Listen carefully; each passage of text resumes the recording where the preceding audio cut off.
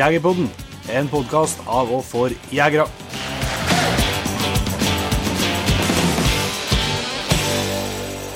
Hjertelig velkommen til en helt ny episode av Jegerpodden. Jeg heter Jon Petter Mellingen. Og jeg heter Jon Ingevik. Og av en eller annen merkelig grunn, Jon Inge, så er nå klokka 9:09 på natta. Ja, har du sett? Du synes ikke det er med innkallinga, sikkert? Nei. De kjøpte han hjem til dem. Ja, det blir artig, sier han. Ja, nei, det ble langdag i dag. I dag ble det langdag, ja. Jeg hadde vel unntatt frem på at jeg håpet at han skulle tre inn i de voksne strekker en Brutus nå, og det har han for alvor gjort, ja. Det koster. Ja. Nei, han logget vel 6,5 mil og 8,5 timer lostid i dag, han. Ja. Så han var ikke særlig interessert i å bli koblet. Nei. Så det ble kjent. Ja, jeg var nå ute i rett tid, vi skulle ta opp og ha kvelden framfor oss, men så ble det ikke, men det var greit. Det må jo være litt unntakstilstand når det første vekk er det. Ja, det var litt sånn det går ikke an å planlegge. Nei, det er ikke. I dag så skal vi jo høre en prat vi har hatt med Elin Hvithusen om føglehunder og rypjakt. Hun er jo en legende i føglehundmiljøet, så det kan dere absolutt glede dere til. Men før vi setter i gang med det, så har vi nesten ikke pratet i lag sist vekka. Det hører jo til sjeldenhetene, så vi må jo ta en liten sånn oppdatering på hvordan elgjakta har skredet fram det første liste vekka her. Det har gått å komme i gang. Ja. Jakta 7 dager stert nå, så jeg kjenner at det skal bli jævlig godt å legge seg nå etterpå her. Det ser faktisk litt sigen ut. Skal ikke komme til utseendet hos folk, men... Det hjelper ikke på, og det burde hele kvelden på kobbelhund, og så i tillegg så jeg slet litt med... Vi har fylt kvote i år, men det ble greit i ettermiddag. Siste sekund. Så det ble en fjelltur for å hente elg på kveldingen her også, men det ble greit til slutt. Nei, det har vært bra fart, ser jeg. Det har jo fått sett noen bilder. Hvordan har de første dager vi ble jo et mye triveligere vekka værmessig enn hva jeg hadde fryktet i hvert fall. Ja, det var litt ruskott først da, men ellers så har det vært strålende, rett og slett. Ja, det var det. Og ganske relativt stabil vind å være navnet her nå. Ja, nå er det bare østavær da. Ja. Så det er jo et helsike det var, selvsagt. Som jeg bare beklager hvis det er litt hås, men det er fordi jeg drev og ropet på hund hele kvelden. Ja, det er ikke på grunn av fludiumet fra høtta, altså. Nei, faen våre lange dager, det har vært litt til det også. Ja, sånn ser det. Det går nedover. Men hvis vi tar vekka litt sånn kronologisk for oss da, så førstene, da jakta vi vel første vi har uten å slippe noen hunder, i hvert fall. Og ja, det var et film, da hadde jo en meget bra sjans på en fjordokse der. Ja. Nei, fjordokse er en litt for stor okse. Ja. 8-tager. Han, først så vi skulle folkedrive, og så var det jeg som skulle gå, og så hadde jeg med meg 4 stykker til som skulle gå over meg. Ja. Men det er 3 stykker til, men de har ikke noe børst dem da, og er for ung. Ja. Så jeg var klart det spennende der da. Så jeg plasserte den ut dem, og så skulle jeg gå nederst der da. Og det var jo akkurat jeg vunnet kanskje og sagt ifra på radioen at nå skal vi begynne å gå. Ja. Så gikk det vel 7 sekunder. Så hører jeg at det kommer noen helsike svart imot meg. Og da kom det i ku. Passerte meg på 10 meter. Ja. Da var jeg litt sånn noe i denne Bjørndalen-stil, der med å få børsa ut på sekken. Og da fikk jeg ut, men det var ikke noe kalv lammi, så jeg måtte bare springe. Og vann vel akkurat, og jeg prater jo litt på radioen når jeg skal drive da. Da prøver ikke jeg liksom å nødvendigvis være så... Jeg prøver å få han frem på postene. Ja. Så jeg sa han fra på radioen at så i ku og for vestover, så jeg måtte bare fare.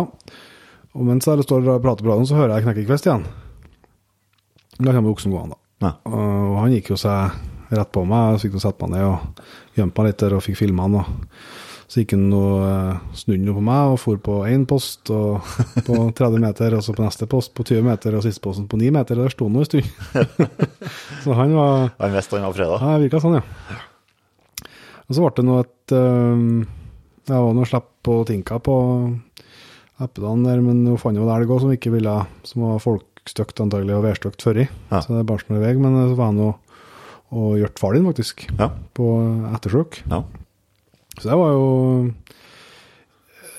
spennende til tider da. Ja. Men, Det ble fjelljakt og det også, forstår ja, jeg. det ble det. Det ble Jeg var sliten den gamlingen og kom inn i hytta vår i hvert fall. Ja, det ble langtur. Jeg er i bra form. Ja. Ja, vent da. Det er fine å se å henge med. Så, men det ble jo en friskmelding til slutt da. Han har jo gått og spåret og tatt ut elgen i flere omganger med bassetten. Han har ikke funnet noe blod eller noen ting. Så vi var nå bare og slept der. Jeg tror han var litt stresset for den da med samme. For, Ja, han var jo... for Han ringte meg og lurte på om nei, nå skal han løse under, for de kom ikke inn på han. Og så var jeg inne og sjekket trekkeren og så at du hadde slept noe enda, altså. For jeg vet at det var noe mye likere at han ringte på deg, at jeg skulle avbryte og fære opp i. Men da sa han, ja, når jeg slept Neiko i starten, jeg var ikke helt sikker på det hun, nei. Nei, men det er jo også, han har jo ekstremt mye mer erfaring med det faren enn meg da, så han skal ikke, men han hadde jo siste plassen hvis de hadde spåret, gikk jo dit, og jeg så jo at jeg ikke marker på sporet, men samtidig så har jeg prøvd å gått spår med han i bånd, og jeg får ikke, det er ikke så forbaska enkelt, for han første så føler han ikke spåret, Nei. og så begynner å bli hett og interessant, så er det jo som å kjøre bil gjennom kjetta, så det er liksom ikke, så jeg slapp den jo, og så gjorde han seg først en liten runde på oversida, og fant ikke igjen spåret der, og så slo han seg ned, og da fant han jo spåret innspår da, så får han det vrangveien noen 100 meter, for han liksom skjønte at dette ble ikke rett, og så snudde han og kom tilbake, og da kom han jo opp forbi oss på spåret, og fortsatt, så gikk det vel 3,5 kilometer, tenker jeg, og det er også ble uttakt da. Det var da imponert en farlig, for da sa han, nå ble det uttak, og så gikk det 20 sekunder, så kom først losutslaget på.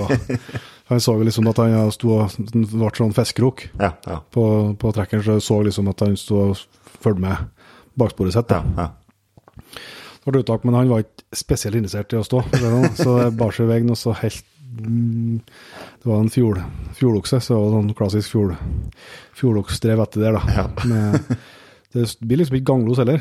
Enten så står det står i 30 sekunder. Ja, og så ber seg til. Og så ber seg til, og så står det i 30 sekunder, og så ber seg i vei. Det blir sånn intervalltrening. Ja, det blir. Så, men vi hang nå på den, eller vi da, hunden i hvert fall. Det ble vel 2,5, borte 3 mil, tenker jeg. Ja. Så han var nok frisk og fin, og vi fant jo ikke noe blod i noe, eller noe i bakspåret vi heller på det vi gikk, så. Nei. Så det var nok ikke noe farlig å friskmelde den da. Han skrøt noe av formen din og versjonen da. Gjorde det? Ja, vi snakket om det. Ja. Men jeg har for et artig tilfelle på den runden der da. For da vi kjørte rundt noen vei, og tror vi skulle, for da drev vi og sto litt. Så vi kom rundt der da, på enden på den veien, så var vi bare 300-400 meter unna. Ja. Og så da begynte vi å springe etter, så vi skulle se om vi rakk igjen da. Men det bar seg noe i vei, og så jeg noe på trekken, vi kom bare lenger og lenger bak. Og så virket det slett som det ble værstøkt, og var 1 kilometer derifra. Ja. Så sa han at vi får nå bare avvente da, og se om det kunne bli stopp lenger inn. Og så ser vi når det følger med, og så ser vi han kommer til et vatten, og så ble det litt los i vattnet, og så gikk det, og så ble det stilt på hunden, og så begynte han å springe vasskanten. Ja. Så nå svømte elgen over, men han springer sikkert rundt og tar ut den på andre siden. Ja. Og så gjorde han da, jeg sprang rundt hele vattnet, og kom liksom på andre siden, som var midt overfor der han svømte ut da. Ja. Så ser jeg bare han snur i baksporet og springer tilbake. Ja. Det tror jeg faen meg han ga seg, og rart at han skulle gi seg der da, liksom vi ga ikke noe mening. Men så sa han at han springer jævlig fort i baksporet da. Ja, og så sprang jeg tilbake, og nesten på samme plassen som elgen svømte ut første turen. Ja. Det ble los igjen. Ja. Så da han svømt, så da han kom rundt, så snudde bare elgen, og svømte tilbake igjen. Og han tilbake. Så da ble det jo kanskje den lengste stålosen da, på hele det drevet, kanskje i 5 minutter. Ja. Så når jeg knekker moralen til elgen, at det var svømt over 2 turer, da er det ikke kvitt. Så det var jævlig artig å se. Ja. Det er jo litt... man skjønner jo at det bor litt mer i topplokket på hundene enn du tror noen. Ja, du er den. Jeg tror ikke for å si noe stygt om støveren, men jeg tror ikke støveren har gjort det. Nei, den er ganske... Det er ikke noe tvil om at det er de med skarpere som har ørene oppe. Det kan virke sånn, ja. Men det vet jo at jeg har jo sett en glad skjøtter i lag med en fin okse for en Brutus også. Ja da. Vi skjøt ikke en elg førstanden, vi. Det var ikke borti så mye, eller vi har en... Ja, Brutus hadde et uttak som ikke ville stå. Bare så rett ut og koblet på E6-en. Og så når jeg skulle gå tilbake da, så støkte jeg ut en fjordokse fra uttaket. Men da, han sprang ifra meg og inn i plantfeltet, og jeg var ikke oppe og siktet på den her faktisk. Nei. Jeg var ikke helt på den, kanskje. For tidlig. Ja, det var ganske tidlig på dagen. Så det var ikke helt på, nei. Så ja, det var noe los på ei ku som jeg sleft. Men andre dagen så da skulle vi inn i men før så liksom det 2 dalstrøk som vi jakter i. Og vi trives ganske mye bedre inn i dalen enn i andre dalen. Ja. Så dag nummer 2 måtte vi inn i Goddalen. Og det gikk godt det. Scouten vår, han for inn her på Eppenhavn da, dagen før, og så en elg i kikkerten på jævla langt hold. Ja. Så jeg fikk der litt trua der da. Og veldig fin vind og greier, så vi slapp noe der i motvind på morgenen, og Brutus for rett ut og søkte av godt og tok ut, og så ble jeg var. Så vi for den oppe i en sånn jævla bratt sånn fjellbjørskli der. Og så syntes jeg det var rart, faen, jeg måtte nå ta ut en elg snart. Og så var jeg oppe og kikket med kikkerten, og så en okse som stod oppe i myr der. Ja. Og så at han kom gående ut fra skogen og stilte seg på myr og stod og kikket nedover. Ja. Så var han kikket på en og så ja, det må være den der en Brutus går på. Så sola skjen opp i håndene på han. Da var det litt det var god stemning. Ja. Og så, mens jeg står og kikker på han, så ser jeg en Brutus komme opp på myra fra omven. Ja. Og så stopper han der. Så står de og kikker på hverandre. I det som føles som en evighet. Ja. Det var sikkert halv minutt da. Ja. At de bare stod og kikket på hverandre. Og da var ikke los eller. De stod bare og vurderte situasjonen. For det var et jævlig spratt opp her. Ja. Hvem først? Ja.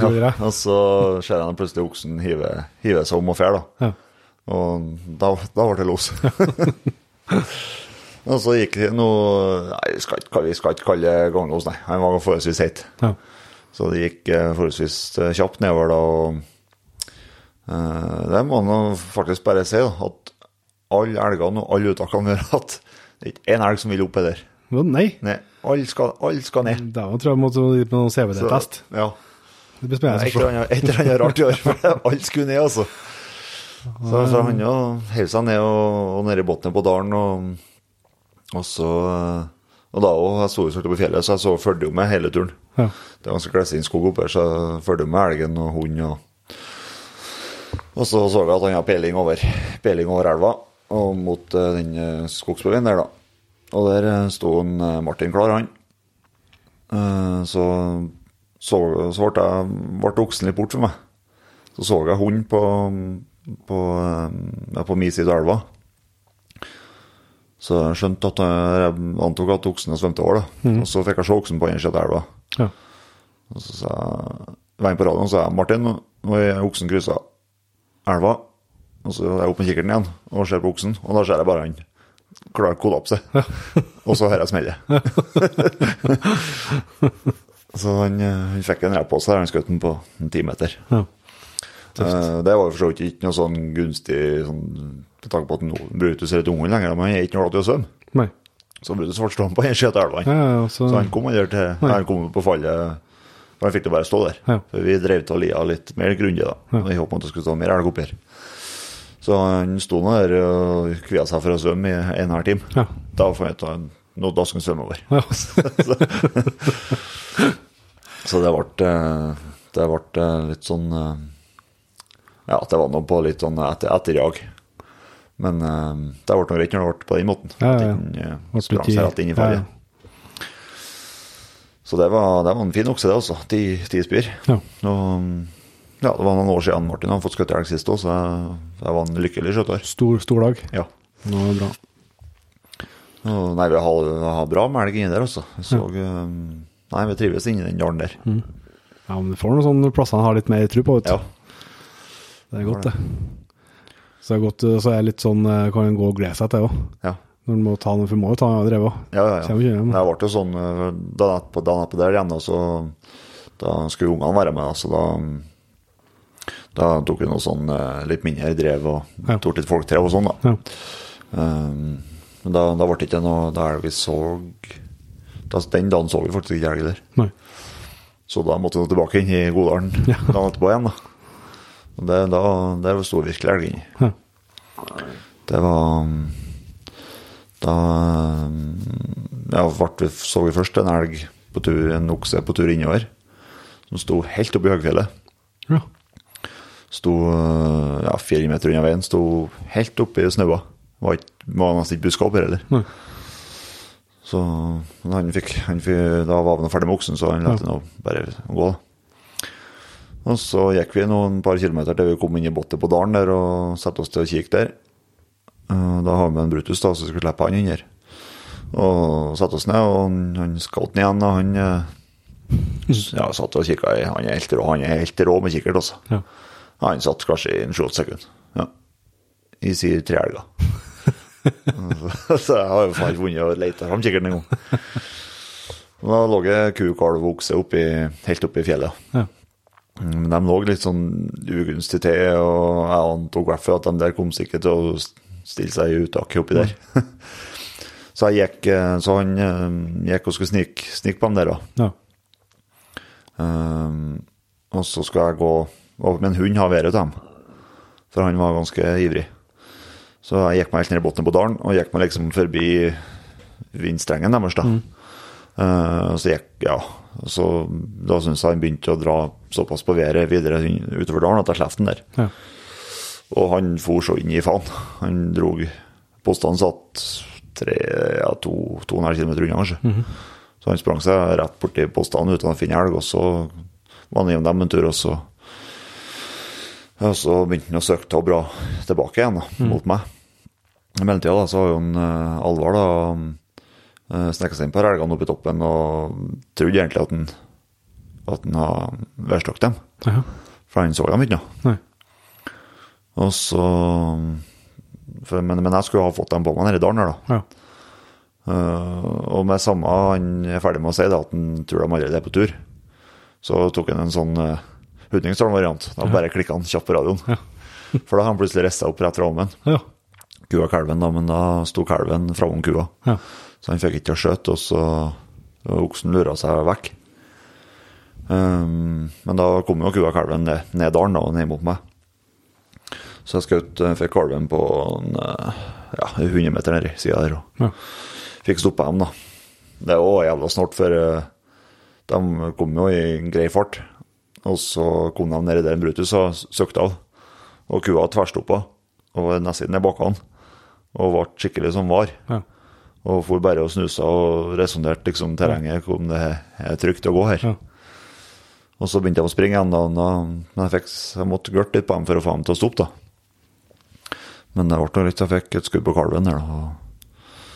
Først med nykalibre. Ja, hvordan føltes det? Ja, det fungert? Ja, det ble drygget langt bak. Ja. så det ble dessverre en liten vomsmell, men han sto bare og kura. Ja. Så jeg gikk nedover og ga han et skott i hodet til slutt da. Ja. Så det ble et fint slakt, ja. Ja. Det er liksom, det er ikke artig å skjøte i vomma, men bare du får dem i bakkene fort, så er det liksom bare inn i bukula det blir, og det får den vasket ut og greit, så. Ja. Men oksen her var en luring. Han sprang rett til fjells. Ja. Så sist turen vi så den da, så gikk han helt opp inn i snøskavlene. Ja. Og luret seg vekk og over om alt som ikke var postet og bort på han. Så det er ikke rart de blir stor. Nei, det er ikke. Nei, vi hadde jo en andre land, har vi jo en skikkelig storokse i drevet. Vi kom jo riktig opp på postene, men det skjer der også. Så det var jo ble endt opp med å ha 6-7 elger kanskje drevet. Ja. Men vi som skulle drive, vi har vunnet bare kommet halvveis opp i lia vi, fra vi skulle starte. Når han var borte på postene. Ja. Mens resten kom jo på tur og ordning senere. Så jeg vet, de sto sikkert ikke i lag alle ihop da, men altså, du får litt den følelsen. Ja, at den bare satt fort, ja. Kom seg fra, så da, både lørdagen og søndagen så var jo så mye folk, og mye både unger og voksne, skal jeg si, så, og skulle ha litt mindre drev, så jeg bryr ikke meg om å slippe noen hunder, for at det skal så mye til at, og så er det jo ganske effektivt, når det er mye ører og mye poster. Ja, altså, det er jo sånn, elgstarten er jo en begivenhet. Ja. Det er sånn er det jo, for spesielt litt ute i bygda, så vil jeg mange som vil være med på det. Så andre hand så skulle vi ta et sånn fint drev, ja. Og så jeg skulle drive øverst. Vi har jo en par unge lovende skiløpere. Ja. Som ikke er gammel nok til å børs, så jeg sendte han en sånn øverst, da, så han hengde ikke med, for å si sånn. Nei. Så han kom på rulleski oppover dalen der på tur til jakt, da er det, vet at det er greit å sende ham øverst. Og så skal jeg drive nest øverst, ja. Og så hadde jeg med meg og søstera til Milla, så hun var med da. Startet vi på, okstfor først, ja. Det gikk ganske fort. Og så gikk vi nå, det er et område der som jeg har sett deg der mange ganger, så jeg har litt sånn ekstra på vakt egentlig, mye nærmest der. Men snål opplevelse, vet du, det er så jævlig sånn seljekjær der, som går liksom nesten opp på tersen på, som et sånn hav. Så, men det er jo noen stier inne her, for de ferier og går og beiter. Så vi gikk jo en sånn sti, så det går jo ganske stilt da, når du klarer å treffe på en sånn. Så ikke treffe på en sånn, så går du spesielt stilt da.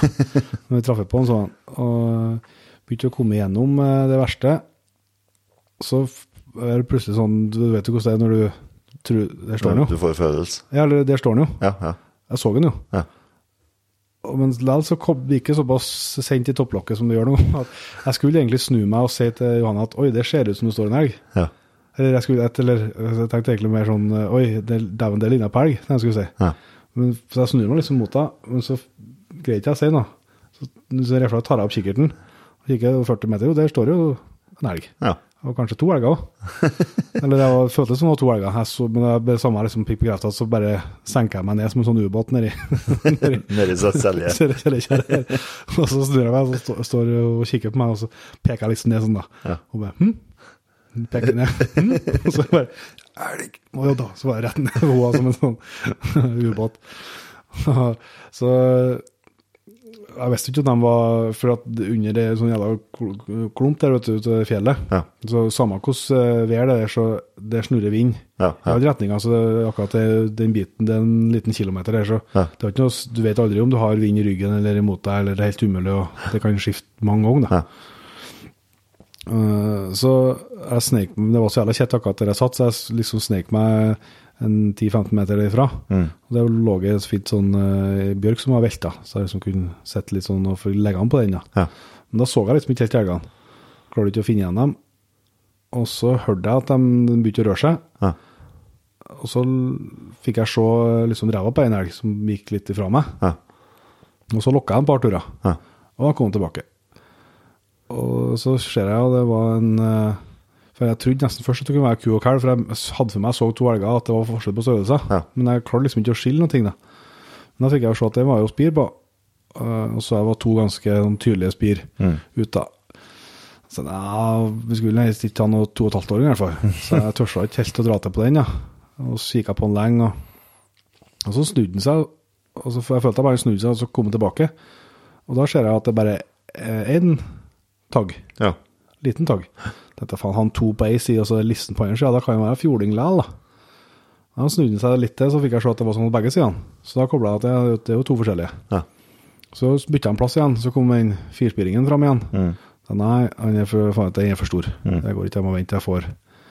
Så jeg hadde jo slått på kameraet så hvis det foregikk, det gikk over 10 minutter, fra jeg så den til, eller fra jeg slo på kameraet til small, da. Ja. Så det var jævlig spennende stunder da, for jeg hadde tatt denne klikkingen, så resten du jaktlaget heller på, de får ikke mer beskjed, sant? Nei. De skjønner jo bare at det er i ferd med å skje noe, så Tommy han sa at han var i ferd med å krype til skinnet sitt. Han vet jo ikke hvem det er heller, så vet ikke om det er langt unna eller om det er nært, det er spennende for alle opp. Og så bytte jeg en plass igjen, og så jeg at der kom han. Ja. Men det blir jo kjett da, når det er sånn føre som det er høyt gress oppe her. Ja. Og da var det så... Jeg hadde jo zoomet inn og ut, flere turer på kikkerten, helt ned for å liksom se gjennom det første. Ja, der er høl. Ja. Og så, men det jeg dro på zoomen igjen, så ble det jo grønt i kikkerten. Ja. For det er jo ting imellom. Ja. Men jeg følte jeg hadde bogen sånn så fri som det gikk an. Da. Så når han snudde seg til en tur til, så smalt jeg ut. Og så ser jeg jo på filmen etterpå at jeg har sikkert ikke trengt skudd nummer 2, men jeg fikk noe det, og så datt den jo opp der. Da. Ja. Og da forsvant jo, fikk jeg å se firspirringen en tur til, han kom på noen flere, og så jeg tror nok kanskje at det var rett at det var 2,5-åring, da. Det var for stor. Ja. Ja. Så da var jo gleden stor, da, Ja. Det var en kjempeartig, for Johanna har ikke vært med på elgfall for å få ikke sett selve fallet, for hun satt og morgjømte seg. Tors ikke reise, ja. Nei, hun tors ikke, for hun fikk beskjed. Men han lå ned, så det ble en jæklig fin fjordokse. Jeg er sikker på at den er 160-170 kilo. Ja. Han er stor, altså, og jævlig feit. Ja. Noen skikkelig spil på den med feit og greier. Ja. Så de har hatt bra forhold oppi der, ser det ut for elgen. Ja. Ja, men jeg tror det er fine vekter på dyrene vi også. Det var nesten ekkert, den der kalven jeg skjøt, for han var så fin, vet du. Ja. Du vet jo hvordan det er ordentlig, når det er ordentlig fjellelg, de blir sånn lys. Ja. Lys i pelsen, og nesten sånn, litt sånn hvit i ansiktet. Og så bet jeg meg merke til en ting som ikke jeg studerte noe før, og det var jo en kukalv, men det var voldsomt til hyvippa. Ja. Så jeg følte, når jeg kom frem til den, så lå den med øynene åpne og lange, som Extensions. Extensions, ja. Det var jeg tror jeg premiere i Jegerpodden. Men, ja, nei, men det er jo, jeg tror det skal være litt sånn at den kjenner litt vemod også, med samme, liksom. Ja, det skal være. Det var sjelden, mye av kalvene ser liksom litt stusslig ut, men den der var skikkelig fin, også, fin pels, og Nei, så ser jo klokka går jo, det er sikkert en rypejegere som gleder seg på Føgelundprat, men det har det vært i elgjakt etterpå, selvsagt også. For min del så har det jo det restert i veldig artig og bra hundearbeid for Eikos del. Han har aldri vært så god som han er nå, så det er bedre artig å slippe han, altså. Det blir butikk. Nå er vel 5 slipp på rad med uttak på alle opp, og den helgen har de jobbet for å finne, for å si det. Så, og det har stått det har åpenbart skjedd noen ting, for altså, det kan jeg ikke si da, det vet du ikke om det, men tidligere oppi der så har du gjerne måttet bekka litt ut i oktober, før helgen har villet begynt å vurdere å stå noen ting, men nå har han fått alt til å stå, altså. Så det er jækla glede, og så for jeg er jo ikke like fornøyd med tinka. Nei. Der er jeg jo usikker på alt, egentlig. Det kan jeg at hun gjør bra arbeid, bare at jeg misforstår henne. Så kan jeg at hun bare surrer. Og så er jeg har jo så lite erfaring, strengt tatt med løshunder, eller hunders jakthunder, egentlig generelt, men med løshunder, at det er jo vanskelig å vite, for Eiko går jo stegpra nå. Så det er jo ikke helt rettferdig å sammenligne dem. Men så blir det så du gjør det også, for du ser nå begge to på peinen, så du greier liksom ikke helt så jeg vet ikke helt hva som er hva, men klart hun tok store steg i fjor høst, og så vi får nå håpe at hun gjør det videre, så det kan jo hende at hun har gjort det, så han slet jo om å få elgen til å stå tidligere så det hun har jo tatt ut elg og henger jo på han, så får vi se hva som er hva litt lenger ut på høsten. Jeg håper i hvert fall at hun løfter seg litt. Så kan det bli, du har hatt noen langdoser videre, vet jeg. Ja, han har absolutt vært det er jakt som står i høyre på nå når han slipper den, Han søker ut bra og har bra fart. Og så jeg får ut fra det, jeg har ikke sett noe mye uttak før i kikkert og sånn. Og heller ikke men jeg føler jeg klarer å lese han litt på peilen nå, så nå virker det liksom som han roer seg når han finner elgen og prøver på tid så får det til å stå men så får han total overtenning når de springer og da er det jo støverlos så jeg tror han på et vis prøver å få ham til å stå, men hvis de ikke vil da ber seg til jo med det er 15-20 boff i minuttet og 25 km i timen første 100 meterne, det er klart, men bortsett fra det slipper første dagen, så har han fått alt til å stått til slutt. For han for at den kua fra den kalven jeg skjøt, så for jo kua ut i Andalen, og når han var i søk på tur tilbake til meg, så Treftes dem. så treftes de to. Og det ble så der kua der det må være en sørgelig dag og to. Det lå så fint og fredelig alene oppe i fjellsida der, la med en staselig okse. Og så blir kalven skutt i. Først så treffer jeg en habil jeger fra Velfjorden oppe i siden der som støkker av gårde, og så forsvinner kalven inn, jeg ser jeg pakker med ræva på. Og så går det ikke lenge, så kommer han hjem til henne og jager, og rett ned på E6-en, og rett helt ned i bygda, og bestående los der. Og så synes vi det er sånn nær til E6-en, så vi prøve å koble den. Men det ble noe mørkt før vi fikk til det. Og da holdt han både hund og ku og ble ihjelkjørt 2 ganger. Så det måtte være traselig start da, med å ligge i solskjennet oppe langt inn i fjellet, og så ende opp med å nesten få en Scania-merke i fronten. det går litt opp og ned når det er det går. Men nei, det har gått for det med hund også. Det er en ting som mangler, det er innkalling. Ja, jeg ser klokka begynner seg 2 her, så smertelig klar over det. Men det går ikke an å få i både pose og sekk da. Nei, det er jo sånn, jeg har jo litt på andre viset med Eko, han har jo en ekstrem trang til samarbeid, for å si det positivt da. Ja.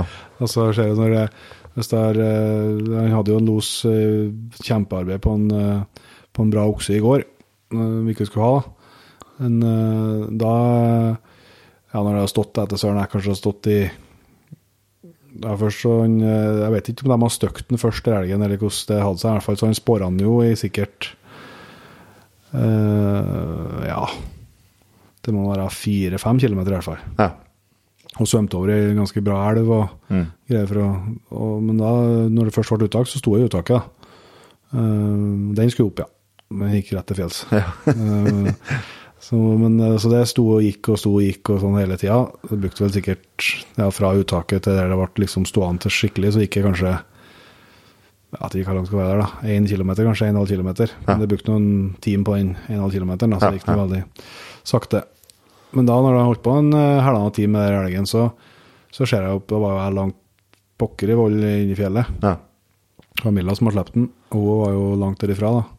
Men da var det noen på nede med veien der, så jeg at da begynte han å lete. Lete folk, ja. Lete skjøttere. Lete skjøttere, ja. Og det er ikke sånn at han liksom gjør det. Det er ikke sånn at han springer vei 100 meter rundt helgen, liksom. Nei. Det gjør han skikkelig. Ja. Så når han er på plasser han er kjent, så springer han dit han vet det bruker å være folk. Ja. Så der sprang han ned til en vi bor på gården til en som bor der. Ja. En som jakter med. Så vi bruker ofte både gå ned der, eller gå opp derifra. Ja. Så da sendte jeg en melding til henne at bare gå ned på gården der, og så når dere ser den, så bare si at for at han. Ja. Og det gjorde han jo. Den kom jo dit. Det er jo 1 kilometer fra elgen. Ja. Og da sprang han opp og fortsatt losen. Ja. så jeg skulle, jeg vet jo, sånn jaktprøvemessig så er det sikkert ikke noe bra, men sånn jaktlig synes jeg det er helt fantastisk. Ja. For at det har gjort at flere ganger vi har skutt i ferden, har jo fått det akkurat på viset der. Ja. Ja. At du får lov til å være min. Men jeg skulle gjerne holdt 1 time til, før jeg begynte med leting. Ja. Så hadde det liksom vært, for det er noe at det tar for lang tid for oss å komme seg hit. Men den elgen der gikk jo bra med, for den stod jo igjen, men også kan jeg med færre. Så det er jo ikke, du får jo ikke i pose og sekk, det er jo ikke, og så har du først vært der, la min, så gir den oss aldri. Det er litt, det begynner å gi seg mørkt, Men så det er jo ikke at det liksom, det virker ikke på meg som at det skorter på jaktløst. Det er rett og slett at han er så opptatt av det sånn samarbeid, ja. Og så er det samme på der jeg holdt på med en ku på mandagen. Hun sto veldig bra etter sånn jeg sto en par timer kanskje, og så ble det støkt da på tur inn på losen, men det fortsatte egentlig ganske fin ganglos, og passerte en post der, stod han jækla fint, men han så at det var ikke skjøttbart da. Så sa han at det må bare prøve å kalle inn den. Og da ropte han på han, han liksom passerte den da, men da ga han ikke seg. Så fortsatte han losen 1 kilometer, og bare brøt han til og sprang tilbake til den posten? Ja, eller der han sto, ja. Så da visste han jo det sikkert at det blir vel ikke noe vel det. Nei. Det er faen meg snart, altså. Da liksom sto Ja, losen jeg tror han er over snitt intelligent, den Eiko. Ja, så, da var det jo kjempebra, for da skulle vi ikke ha helgen. Nei. Så, men om man da kom på innkalling, eller om man leter skjøttar, skulle prøve å få med seg han bortover, det er jo ikke godt å vite han koblet. Så. Men jeg skulle gjerne liksom det, kan det kneppe til der, så liksom har det, da har det vært helt optimalt da. Ja. Så, men det er klart at aller flest gangene det skal lykkes, så er det jo kanskje i løpet av 1,5 time, så rekker du å komme deg i nærheten av losen. Ikke nødvendigvis innpå, for du må jo ikke, så sagt, han tar 1 kilometer, hvis det er som måte. Men det er jo ofte at, men det er jo, jeg må si at oftere så står jo elgen igjen på den plassen.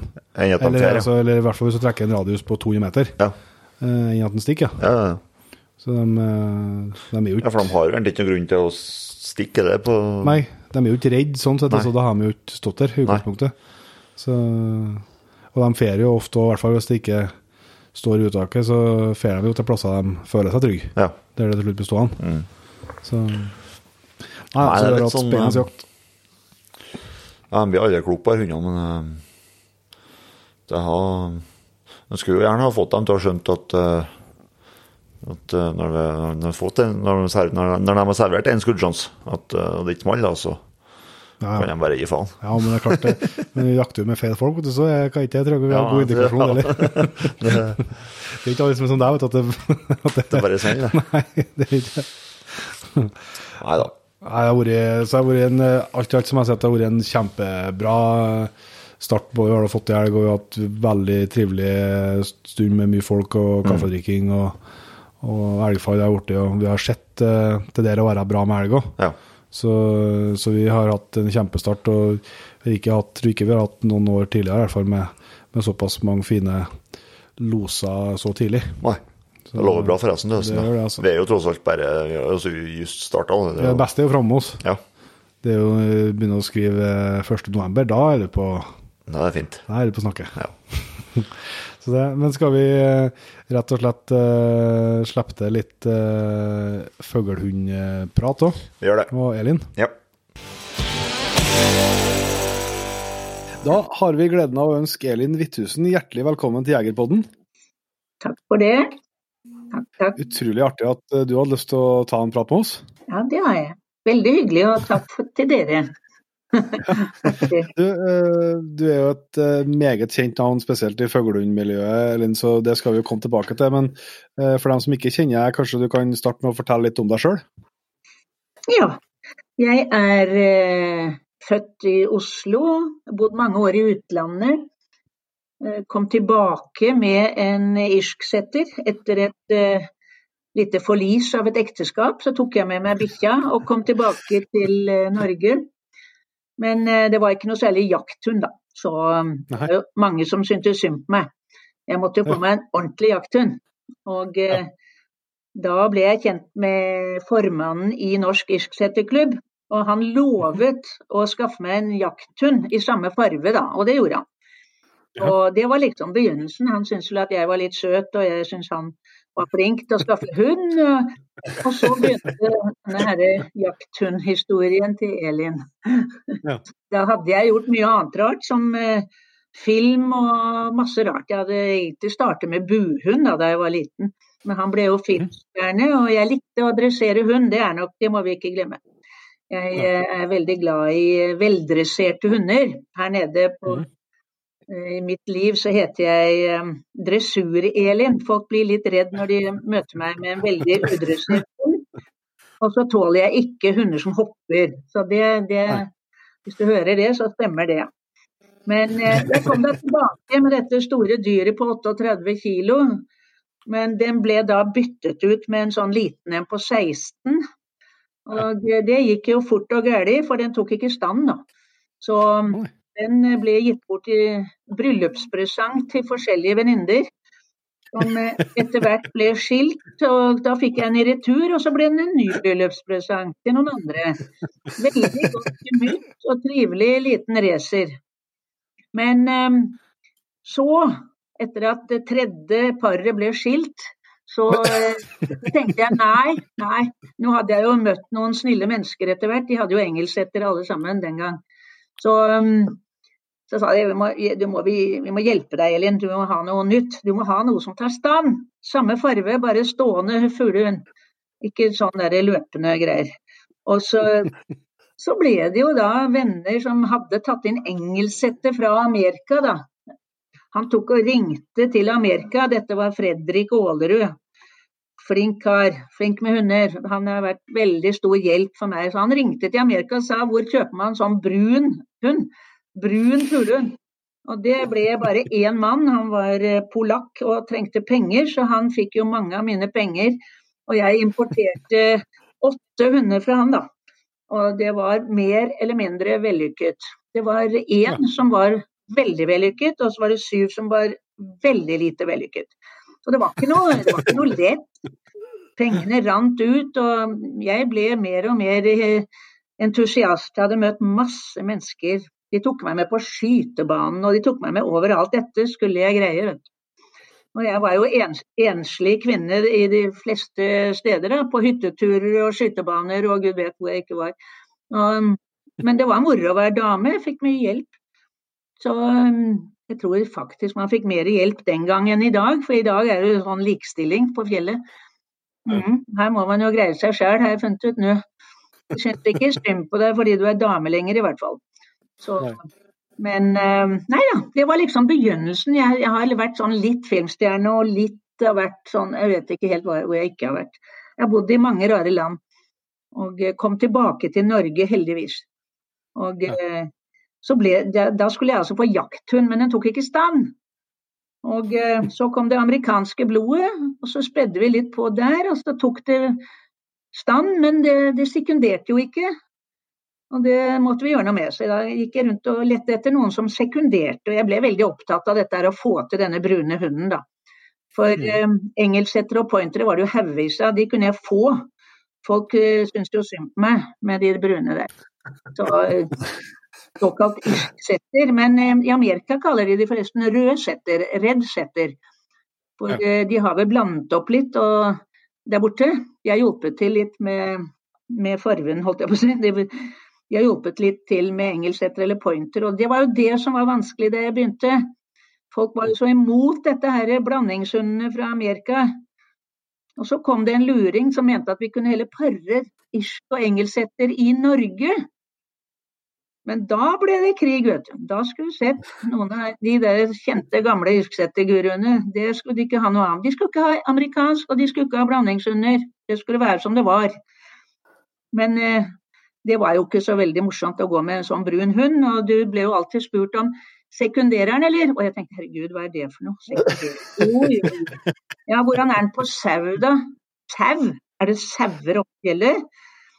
Ja, det er jo den som dreper flest sauer. Og er det det da? Herregud, jeg var like før jeg ikke turte å ta an båndet, vet du. Nei, det var stritt i begynnelsen, så var det en grusom hund dette her. Man måtte virkelig overbevise.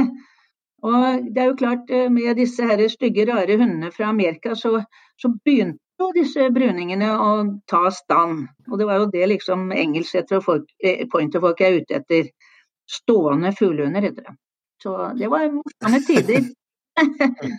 Ja da. Nå har vi fått du har jo raset, men vi må stoppe opp litt, for at du snakket jo om den første hund, men du har jo gått enormt med prøver etter hvert.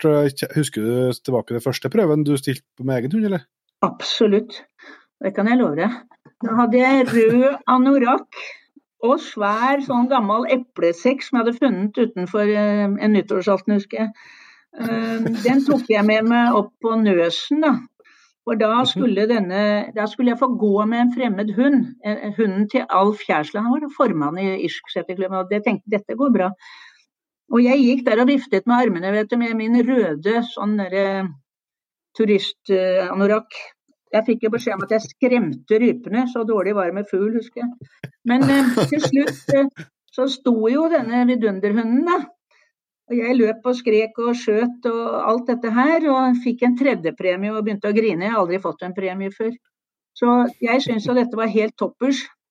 Helt til jeg deltok på premieutdelingen, da, så kom det jo en kar der med silkeskjerf i halsen, og jeg var ikke måte på. Han fikk førstepremie. Og så tenkte jeg, jøssen, kan han få første, så greier vel jeg, tenkte jeg. Så jeg fikk en jaggu 2 førstepremier. Og det er jo selveste Bjørn Vatle, da, som jeg har konkurrert med i noen cirka 40 år. Det er litt morsomt. Jeg har ikke sett den med silkeskjerfene, men han vinner jo fremdeles førstepremier, da. Ja. Om dere sikkert har fulgt med på nå. Ja. Så det var litt morsomt, men det var begynnelsen. Jeg tenkte, nei, her skal jeg også ha førstepremie. Når en kar kan få det, så kan jeg. Og det var liksom, da tente jeg altså. Og så tenkte jeg dette, og så var jeg på noen prøver, ja, men jeg har jo alltid vært interessert i dressur. Jeg har drevet med buhund, som sagt, og hatt sjefer og alt dette her som man ofte prøver seg på når man er glad i hunder, da. Så jeg var jo en dressør før jeg ble jeger. Ja. Og det er nok en fordel. Det burde kanskje flere vært. Av de rampete hundene som jeg ser rundt omkring, så burde de kanskje vært innom et dressurkurs før de dro på jakt, kanskje. Men så jeg er ikke imponert over dressuren på de hundene som jeg møter rundt omkring. Nå vet jeg gutta har blitt sinna på meg, men det så det jeg er glad for at det ikke vises noen hunder på kamera her, Inge. Mine hunder, de er ganske rolige innendørs. Det er ikke noen sånn kenguruhunder. Det er jo hunder som er klin gærne. De løper jo bestandig. Så de får ligge i ro inne, være rolige hunder. Med mye jaktlyst i.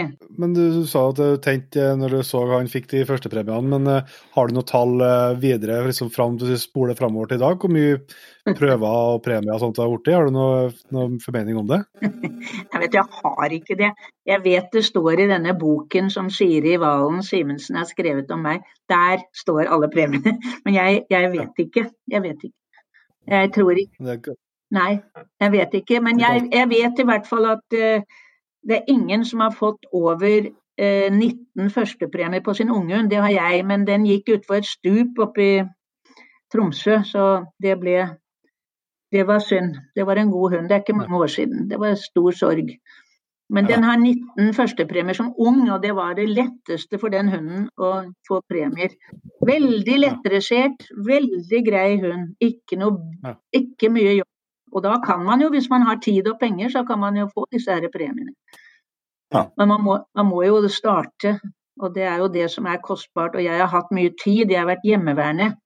Jeg har vel levd både med og for hunder. Det har vært min absolutt største hobby, og har blitt en livsstil.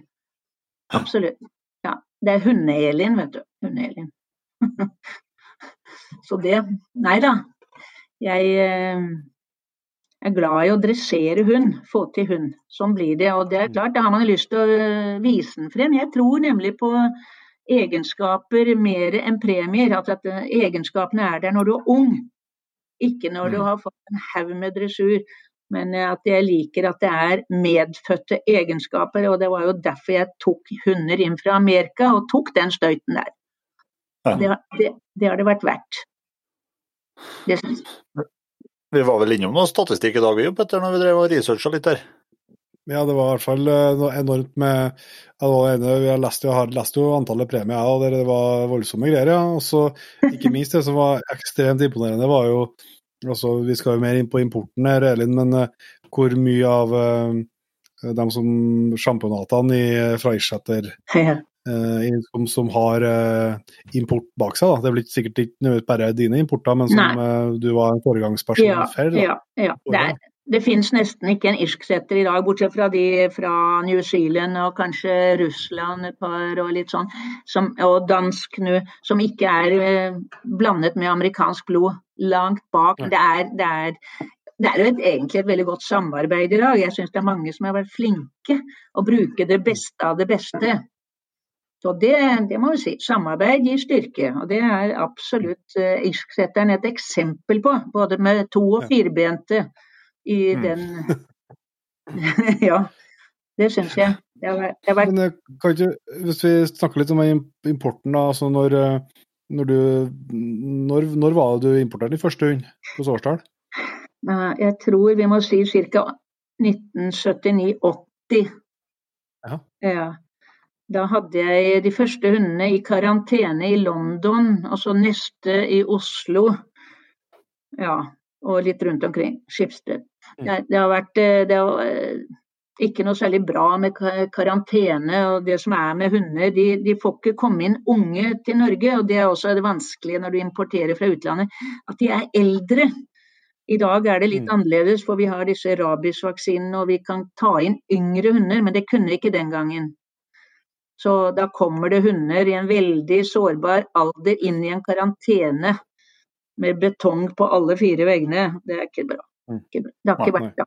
Nei. Ikke. Hva var det som, hvis du går litt mer detaljert inn på det, hva var det som gjorde at du så behovet for å få til importen? Oi, det mobbing. Jeg ble mobbet. Mine venner, mine engelsettervenner og pointervenner, de skulle jo hele tiden gi meg valper, og jeg skulle ikke ha det. Jeg skulle ha den røde hunden. Jeg hadde jo en sånn med meg fra et sånt ekteskap som ikke fungerte. Jeg var jo glad i den der brune hunden. Jeg hadde hengt meg opp, helt opphengt i det. Men jeg måtte få den til å jakte. Og så det har jeg vært innom. Jeg har hatt en Gordon-setter, jeg har hatt en korthåret forster. Min far hadde jo engelsetter. Han var jo fortvilet da jeg kom hjem med en irsksetter til Norge. Og i det hele tatt gifte seg med en som hadde en irsksetter, det var jo katastrofe.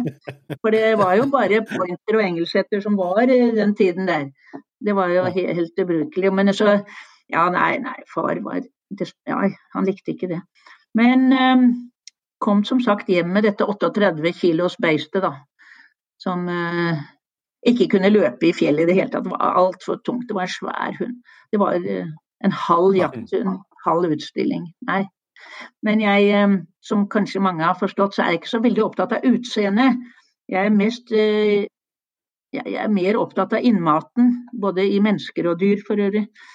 Så det. Og jeg synes snille mennesker blir penere og penere. Dess snillere de dess penere blir de. Og sånn det med hundene også. Så gemytt, veldig viktig. Det blir en flott hund for meg. En hund med godt gemytt. En som alle liker. En som trivelig. Det bra. Det absolutt nummer 1 i mitt liv. Det må jeg si. Ja. Det var ikke helt uten diskusjon når du begynte å importere, eller? Nei, det kan jeg love. Det var en sånn persona non grata. Jeg måtte holde meg til de engelsettervennene mine. Og noen Gordon-settervenner hadde jeg også. Men det var ikke veldig mange i egne rekker, som likte dette.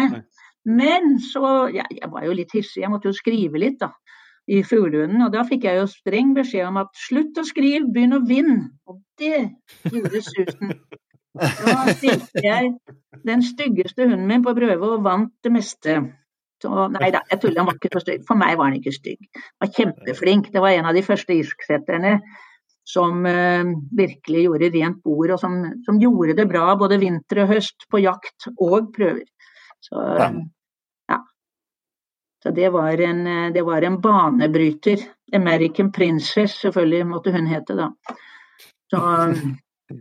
Så det var sikkert ikke alle som likte det, men jeg har jo da gjort opp litt da, med å pare inn med både fransk og norsk og sånn, så stygge det ikke lenger.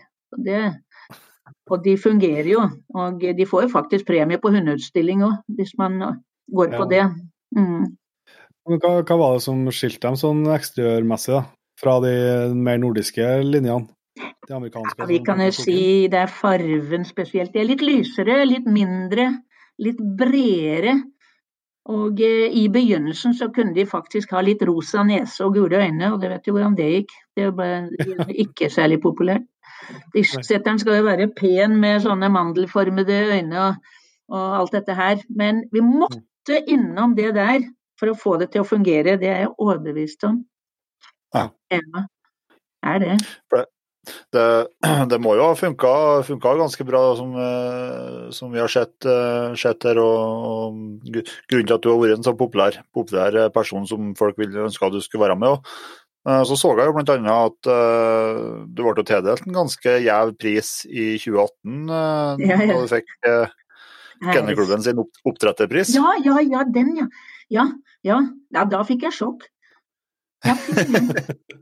Jeg var på jaktprøve, og så på Hamar, og så plutselig, vet du, så var det utdeling av den prisen. Jeg tror aldri jeg har blitt så sjokkert, men det var veldig, veldig hyggelig. Og utrolig pris på det, altså, det må jeg si. Og jeg takker mange av mine valpekjøpere, de ivrige, flinke valpekjøpere som har hjulpet til at jeg skulle få den prisen. Uten valpekjøpere som drar lasset, så hadde det hadde ikke vært så greit, nei. Så, jeg kan ikke gå på flere jaktprøver enn det jeg har gjort. Det er mange som har hjulpet meg.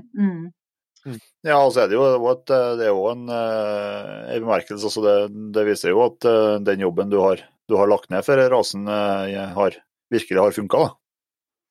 Ja, det er jo i hvert fall noen som syns det, og mange som liker hundene. Og jeg syns både gemyttet og vesen, de har blitt veldig mye bedre. Og de er ikke så stygge lenger som de var i begynnelsen. Men det er jo klart, når de har levd med disse veldig vakre brune hundene, selv om det ikke tok stand, da, så var det jo mange som levde med hunder som ikke fungerte, og beholdt dem. Nettopp fordi man hadde engelsettere og pointere som fungerer. Jeg nevner jo selvfølgelig har vi Forster og Gordon og Breton er jo en rase som virkelig har gjort det bra, da. Breton og irsksetter er vel de to rasene som virkelig har i de siste årene imponert, tror jeg. Så, nei da, men jeg er glad for at jeg har vært gjennom overlevd disse 40 årene. Det var noen ganger det var litt trått, men da har man jo noen som sier nei, stå på, eller? Nei da. For du var litt inn på dere også, i introen din her, Elin, at det var ikke fryktelig mange damer i fuglehundmiljøet i starten når du begynte på. Men det har jo forandret seg nå. Ja, det er jo helt annerledes. Altså nå er jo halve partiet damer. Ja. Jeg synes jo det er hyggelig, men det er klart, det var jo luksus. Man blir jo nesten båret på gullstol i begynnelsen. Jeg synes folk de visste jo ikke hva de skulle gjøre for en, vet du. Hæ? En dame og greier. Nei, det var man var liksom en liten raritet, hadde forvillet seg opp i fjellet, ikke sant? Og, nei, det er veldig hyggelig, og jeg tror at kvinner er vel så flinke til å dressere hund, og det ser vi jo når jenter stiller med en hund, og premien skal deles ut, så er det veldig ofte kvinner som har lagt mye av dressuren bak en god fuglehund i dag, og jeg tror veldig mange menn er heldige som har koner og samboere som er interessert i hunden i dag. Det var ikke så mye før. Nei, det tror jeg ikke. Følte jeg truffet jo på det? Ja, jeg er jo takknemlig lagt ned av samboeren her. Det er bra sikkert. Men du har jo ikke bare levd for hund, du har jo fått gjort det til å leve brød, eller? Du har jo holdt på har du drevet liksom hund på fulltid i mange år? Ja, du kan jo si jeg har vel vært heldig. Jeg tror ikke man skal være blakk når man driver med oppdrett. For jeg tror ikke det er ikke der du blir millionær. Men det er klart, jeg har brukt veldig mange penger på disse importene og alt dette her. Så at jeg har avlet inn og tjent penger, eller fått inn penger på å selge valper og sånn, ja. Da jeg begynte kostet en valp 4.000, da, så det har jo steget litt siden den gang. Men jeg tror ikke man blir rik av dette, for du har jo av og til så får du 1 valp, og neste gang får du 12 kanskje. Jeg har gitt bort veldig mange valper til folk som jeg synes er flinke, og som ikke har kanskje hatt veldig god råd, så har de fått seg en jakthund. Det blitt trofaste følgere, det heter nå? Og, nei, det klart, men jeg tror ikke man kan leve. Jeg har betalt liksom regningene mine med kanskje penger jeg har hatt med meg, da. Ja. Ja, jeg tror det. Det er ikke... nei, for det er jo ganske, det er jo ikke så, og så rekker det jo ikke så mange, det rekker ikke så mange kull i året, men du har hatt en del kurs og sånt, eller? Ja, du vet, jeg har, sånn som i dag har jeg et kull eller to, jeg har ikke hatt noen nå, tror jeg. Men jeg har gode venner som har vært veldig flink med sine hunder, som får lov til å registrere de på mitt kennelnavn, altså US, som da står for amerikanske hunder, ikke sant, fra US. Ja. Og da blir det mange, da ser det ut som jeg har avlet tusenvis, vet du, men jeg har jo ikke det. Det er jo andre mennesker som eier de valpene, men vi samarbeider. Jeg har et veldig godt samarbeid med flere i dag. Så da kan det jo også bli flere gode hunder, ikke sant? Så. Men tar du stadig inn importer, på en måte, finner du det blodet du ønsker i Norge og Norden nå, eller? Ja. Jeg tar ikke inn flere, for jeg har tatt inn 8 hunder fra Amerika, og det var 7 som ikke var brukende av 8, så da skjønner du. Så det er ikke noe lett, det er ingen selvfølge at du får noe godt nå. Det som skjer, vet du, når du tar inn fra Amerika, da, jeg vet ikke helt, det er sikkert noe av det samme med noen andre land nå, kanskje Italia og disse. De har jo ikke hundene innendørs. Og når du kjøper en hund fra Amerika, som jeg har gjort, så har ikke de vært inne i et hus. De har ikke sett et hus på innsiden. Nei. Så da skjønner du selv at å gå ned i kjelleren og gjøre fra seg, det er jo ikke så farlig. Og så er det ting, den hører liksom ikke hjemme der. Og når den slipper ut, når du slipper den ut, så synes den at den kan ta seg en tur, ikke sant? Og det var jo liksom det som vi slet med i begynnelsen, at de virket jo litt fjerne der de gikk. Altså plutselig var de over alle hauger, ikke sant? Dårlig kontakt. Ja, for dårlig kontakt. Altså, hvorfor skal de ha kontakt selv om vi fôrer dem? Altså, det er jo ingen i Amerika som har hverken klappet dem eller holdt på med dem eller preget dem på det livet som vi ønsker å ha en hund. Vi ønsker jo å ha en familiehund, en hushund. Ja. Og det må vi prege hundene fra de er små. Vi kan ikke ta inn en hund på 1 år som er vokst opp i en garasje eller nede i Italia eller borte i Amerika, og så tro at den har veldig lyst til å gå på tur med oss. Den har lyst til å gå på tur, den. Rett og slett, bare tur. Det er jo litt, det kjenner man jo igjen litt fra andre forskjellige jakthundraser som importeres. Jeg tror jo det er litt at de, altså for oss så er jo hundene en del av familien, og ja, kan jeg kalle det noe, et kjæledyr da. Mens jeg tror i en del andre land så er det et rent verktøy, rett og slett. Rett og slett, absolutt. Og det gjør det vanskelig, og det var det vanskelige i begynnelsen. Ja. Å få opprettet den relasjonen og kontakten. Ja, men det var umulig med flere av dem. Og så kan man jo si, hvorfor avler man på det? Jo, vi hadde absolutt noe vi manglet i begynnelsen. Det var, de hadde et meget godt standinstinkt. Du har for eksempel sekundering, du har en voldsom vilje til å jakte, da, stamina, altså tæl, og lungekapasitet som en skikkelig bryggerihest, altså. Og det er voldsomme krefter i noen av disse importene, men jeg tror at det er bedre å avle, ta en sjans. Jeg har gjort det, jeg har tatt noen sjanser, og noen ganger har jeg lykkes, og andre ganger ikke. Det er ikke noe selvfølge bare fordi den kom fra Danmark eller Amerika eller Italia. Det er ingen selvfølge. Jeg mener valpekjøperen er vel så viktig, hvis du kaller det da. Eieren da, lederen. Ja. Det er ikke bare hunden som så. Det har tatt noen generasjoner. Det er litt arbeid akkurat det der. Altså. Jeg håper at veldig mange skjønner det, at man ikke liksom hopper over gjerdet og parer med den der pene bikkja borti der, for nå har man fått den så god her, men vet du, det blir som en gin tonic, det med for mye tonic, blander for mye, det blir bra. Må ha litt sus i det. Så det, nei, må ikke blande for mye. Jeg tror på egenskapsavl, at man avler hannhunden og tispa skal på en måte ha noen av de samme egenskapene, I stedet for å dele de på 2, så doble de. Ja. Sånn, altså, du leter ikke hvis du har en hund som du synes har veldig bra fart, men litt dårlig for noe annet, så leter du ikke etter en part som har det motsatte, men du vil heller finne 2 som er knallgode på det samme. Ja, helt riktig. Ja. Men har du etter hvert med så mye avhør bak deg inntrykk av liksom noen egenskaper som tydeligere blir med videre til valpene enn andre, eller? Ja, nå det jo det at jeg har ikke mange hunder I dag, men jeg hører jo på mine valpkjøpere, og jeg hører når de klager at hunden går 3 kilometer der og der. Jeg har blitt veldig opptatt av vindbruk og riviering, ikke bare løp og finn. Det ikke bare løp og finn.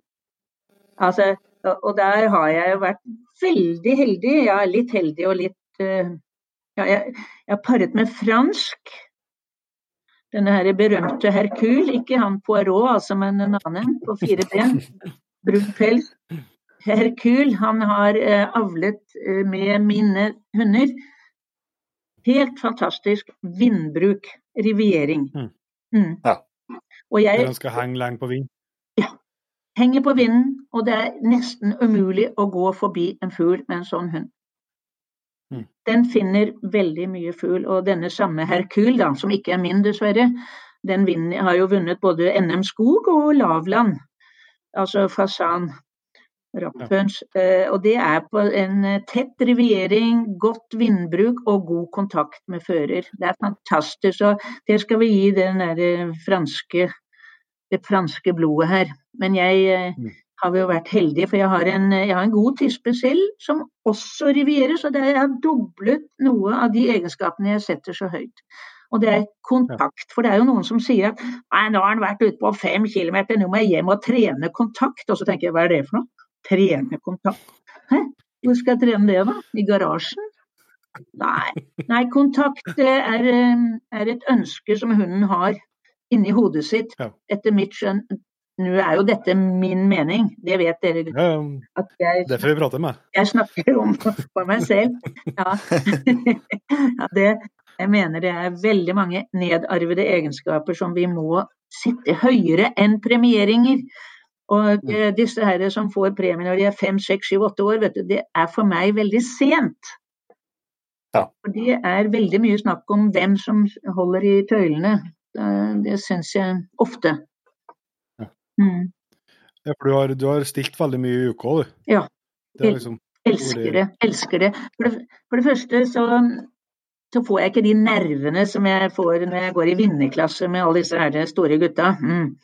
Jeg liker å vise en hund for det den verdt, og ikke for å konkurrere med alle de andre gode hundene. Det synes jeg ikke noe glad I det.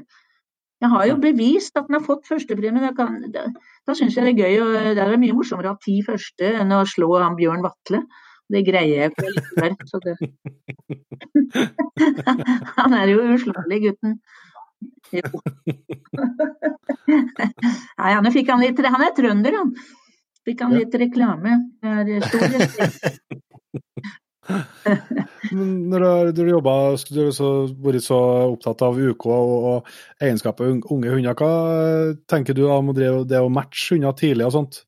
Altså, hvor har du feelingen, liksom? Ja, jeg ser jo det, jeg har vært på prøver I år også, og sett hunder som henger og leker og sier ho-ho, altså de må møte andre hunder I samme klasse, holdt jeg på å si, tidlig etter mitt skjønn. Og gjerne I fjellet eller marken, som det heter I utlandet, men at de får en fugleinteresse samtidig som det andre til stede. For alle gjør det jo så bra hjemme, sier de, men det når de møter en annen hund det går galt da. Så jeg liker å starte tidlig, men jeg var den første I Norge som begynte med duer, det må jeg fortelle.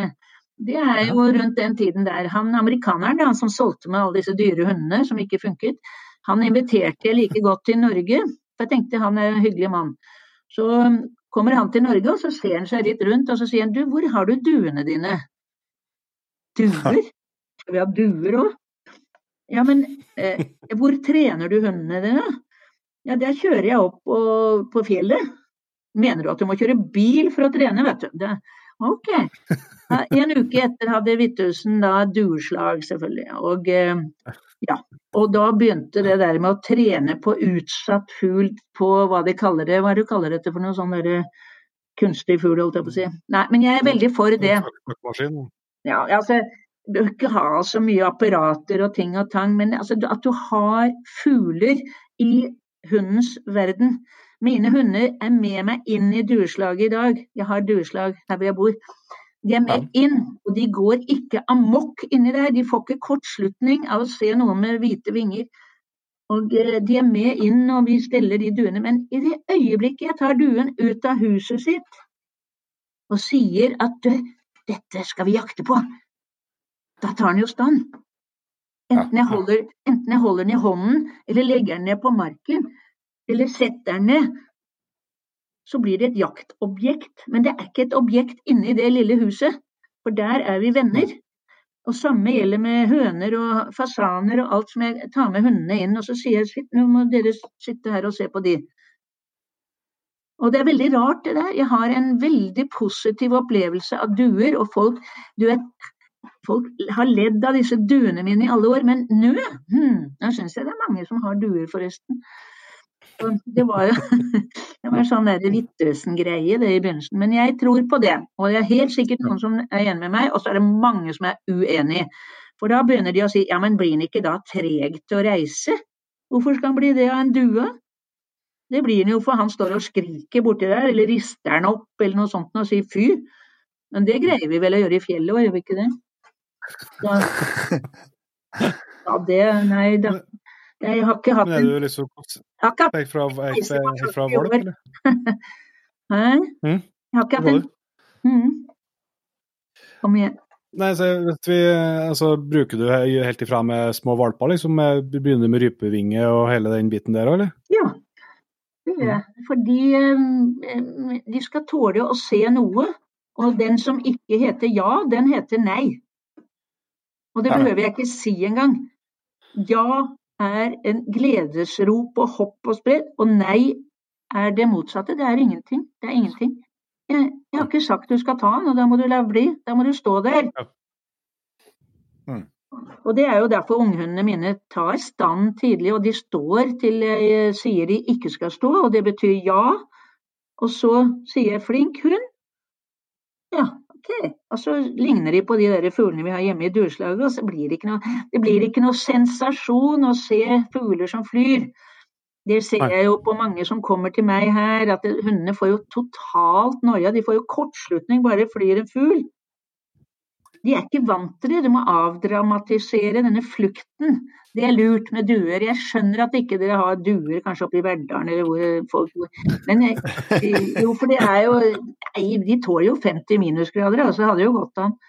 Og det er koselig, jeg synes det er koselig at de duene er på himmelen her, og det synes hundene også, de blir helt vant til dem. Ja. En annen ting som jeg synes, når du snakket om det å matche dem tidlig, at de må få møte andre hunder, men hvordan er det da når du driver med innjaging og sånt, er du opptatt av at de skal finne ut det selv, eller slipper du lag med mer erfarne hunder, eller hvordan løser du det? Godt spørsmål.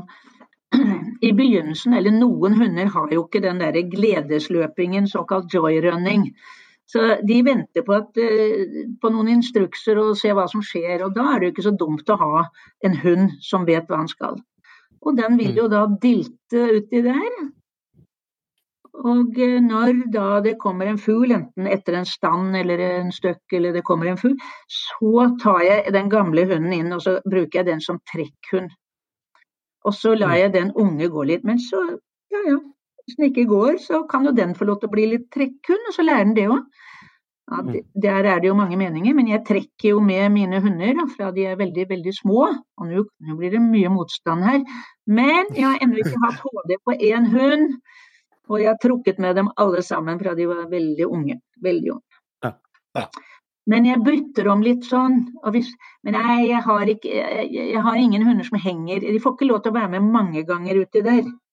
Men jeg passer faktisk på å gå i motvind. Jeg er veldig sånn motvindtrener, for da slipper hunden å feile så mye. For jeg tror vi i Norge, vi er jo litt sånn cowboy, vi slipper jo å være bikkja.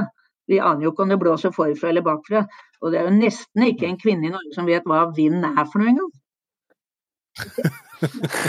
Du må ha en seilbåt for å vite hva vind er.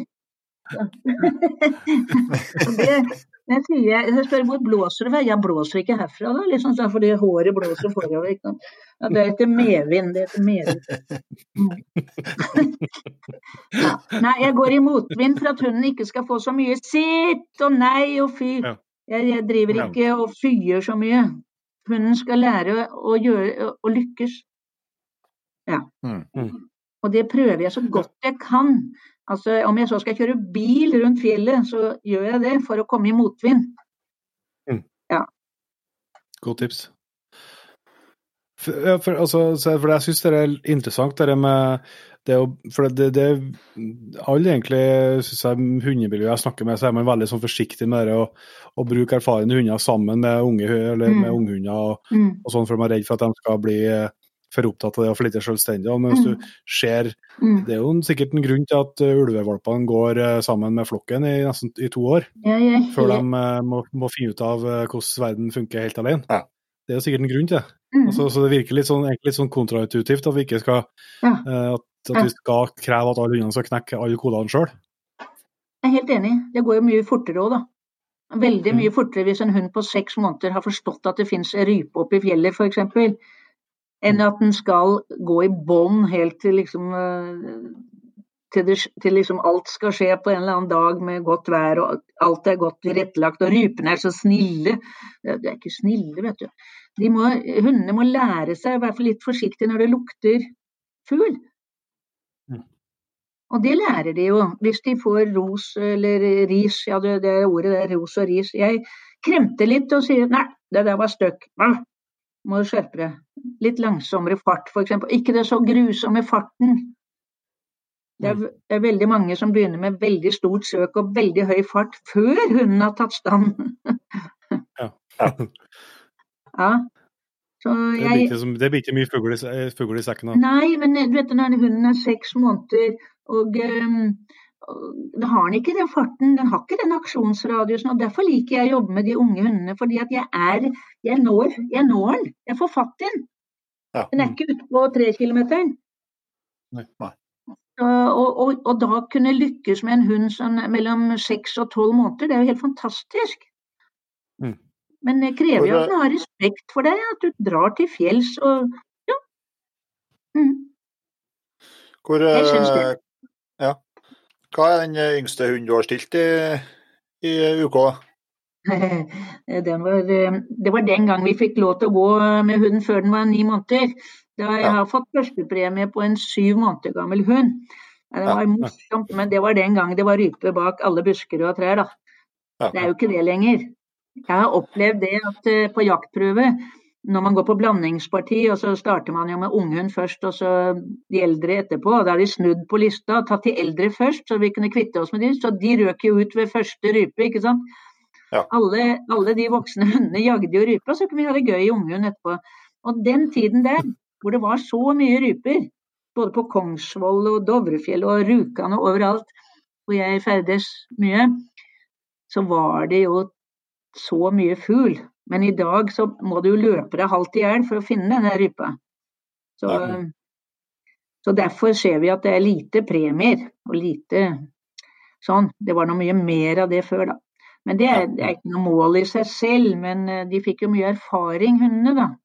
Det må jo, for det er jo det som er, sånn som han og Petter har snakket om, og både jeg og han har hatt fuglehunder før.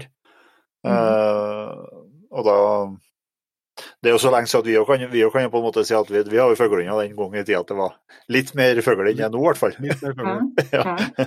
Men altså, for at jeg, såpass, jeg synes det helt på ser bedre ut nå, men ja, for kan vi si 3-4 år siden så har jeg sett virkelig mørkt på å skulle trene opp en hund, ja, på grunn av de fuglebestandene. Jeg vet at det er mange, eller jeg har hørt mange si at jeg kan ikke ha unge nå, det er jo ikke noe å trene på. Det er jo ikke noe, vi kan ikke trene en unghund, men det er noe annet da. Hvis disse unghundene som ikke har vært i fugl, hadde hatt litt bedre dressur, nå kommer det der dressur, Elin, da vet du. Da hadde den jo vært litt mer forberedt når den møter denne her rypa da. Endelig møter den. Ja. Desto større argument for å skaffe seg dua da, for så vidt. Ja. Jeg selger ikke, jeg kjøper faktisk duer. Ja. Jeg gjør det, og så avler jeg litt selv. Jeg har det bare som hobby her, og bare for at hundene skal venne seg at det finnes fugl i deres verden, som ikke skal jages. Ja. Hva tenker du, Ellen, om det å felle for hundene? Hvor viktig eller lite viktig er det? Ja, det er et artig spørsmål. Det har jeg fått mange ganger, og jeg jakter jo mindre enn alle vennene mine.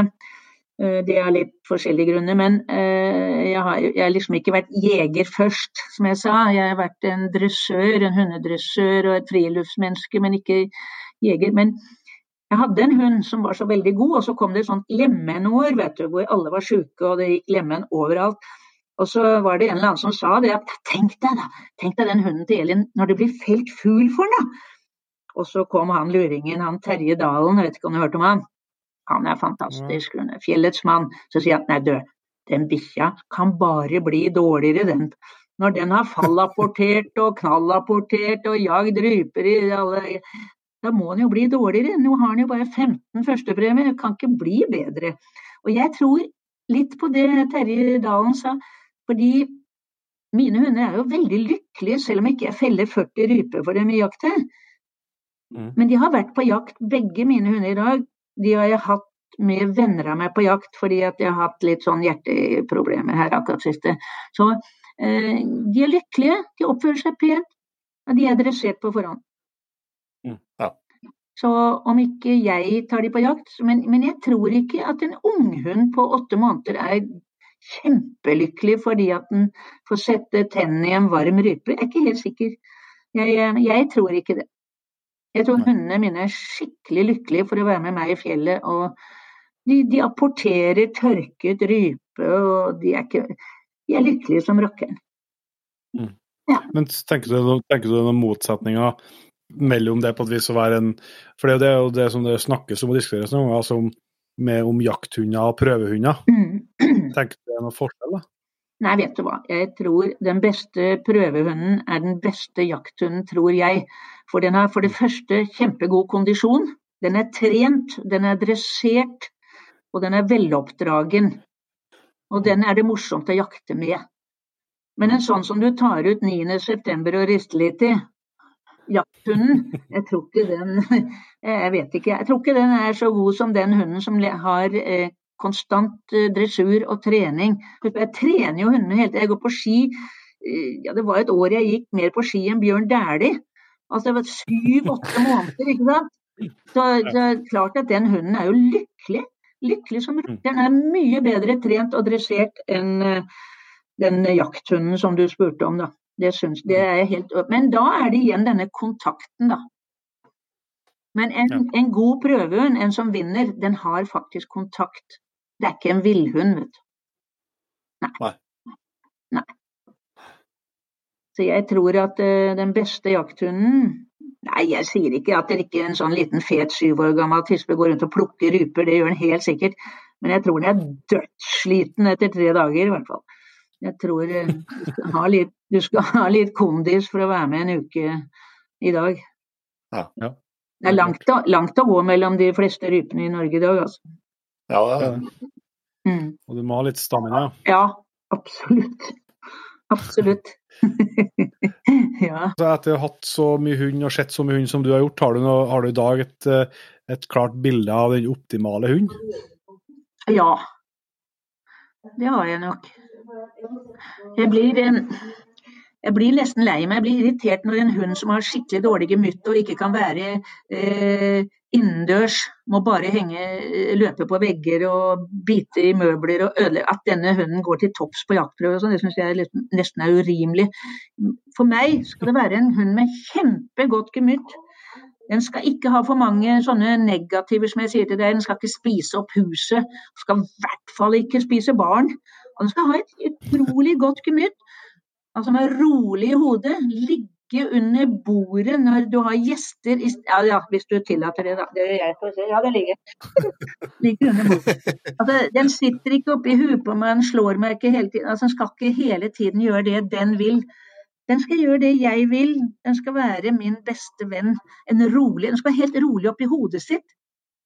Og sånne hunder tar dressur på en helt annen måte enn masse det veldig mye frynsete hunder. Han skal ikke bjeffe I bilen, for eksempel. Det verste jeg vet. Sitter hunder og nibjeffer I en bil bare for du skal inn I en butikk, så begynner det. Det forferdelige greier. Det dårlig gemytt for meg. Ja. Vanskelig å dressere sånne hunder. Vanskelig å få de til å gjøre det du vil. Det tror jeg. Gemyttet og det jaktlige, da. Hvordan egenskaper det henger høyest? Ja, vi snakker jo om disse unghundene mine. De må ta stand tidlig.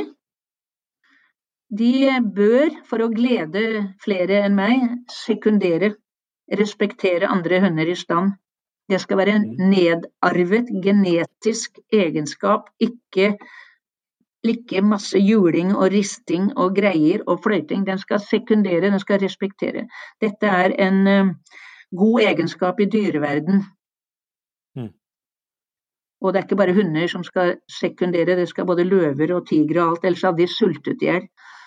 Så de skal stå tidlig og samarbeide, de skal være lydhøre, skal kunne la seg snakke til, de må ikke ha så mye juling. De må liksom respektere eieren, føreren. Ja. Jeg pleier å si til hundene mine, nå har jeg kjøpt den dyreste bilen, jeg har den største senga, og det ikke måte på sofaer til mange 1000 kroner. Og dette til mine hunder og meg. Vi bor alene. Og da skal vi kunne sitte og komme, altså. Det minimum for å være med på det der. Nei, det blir litt sånn, ja, det give and take.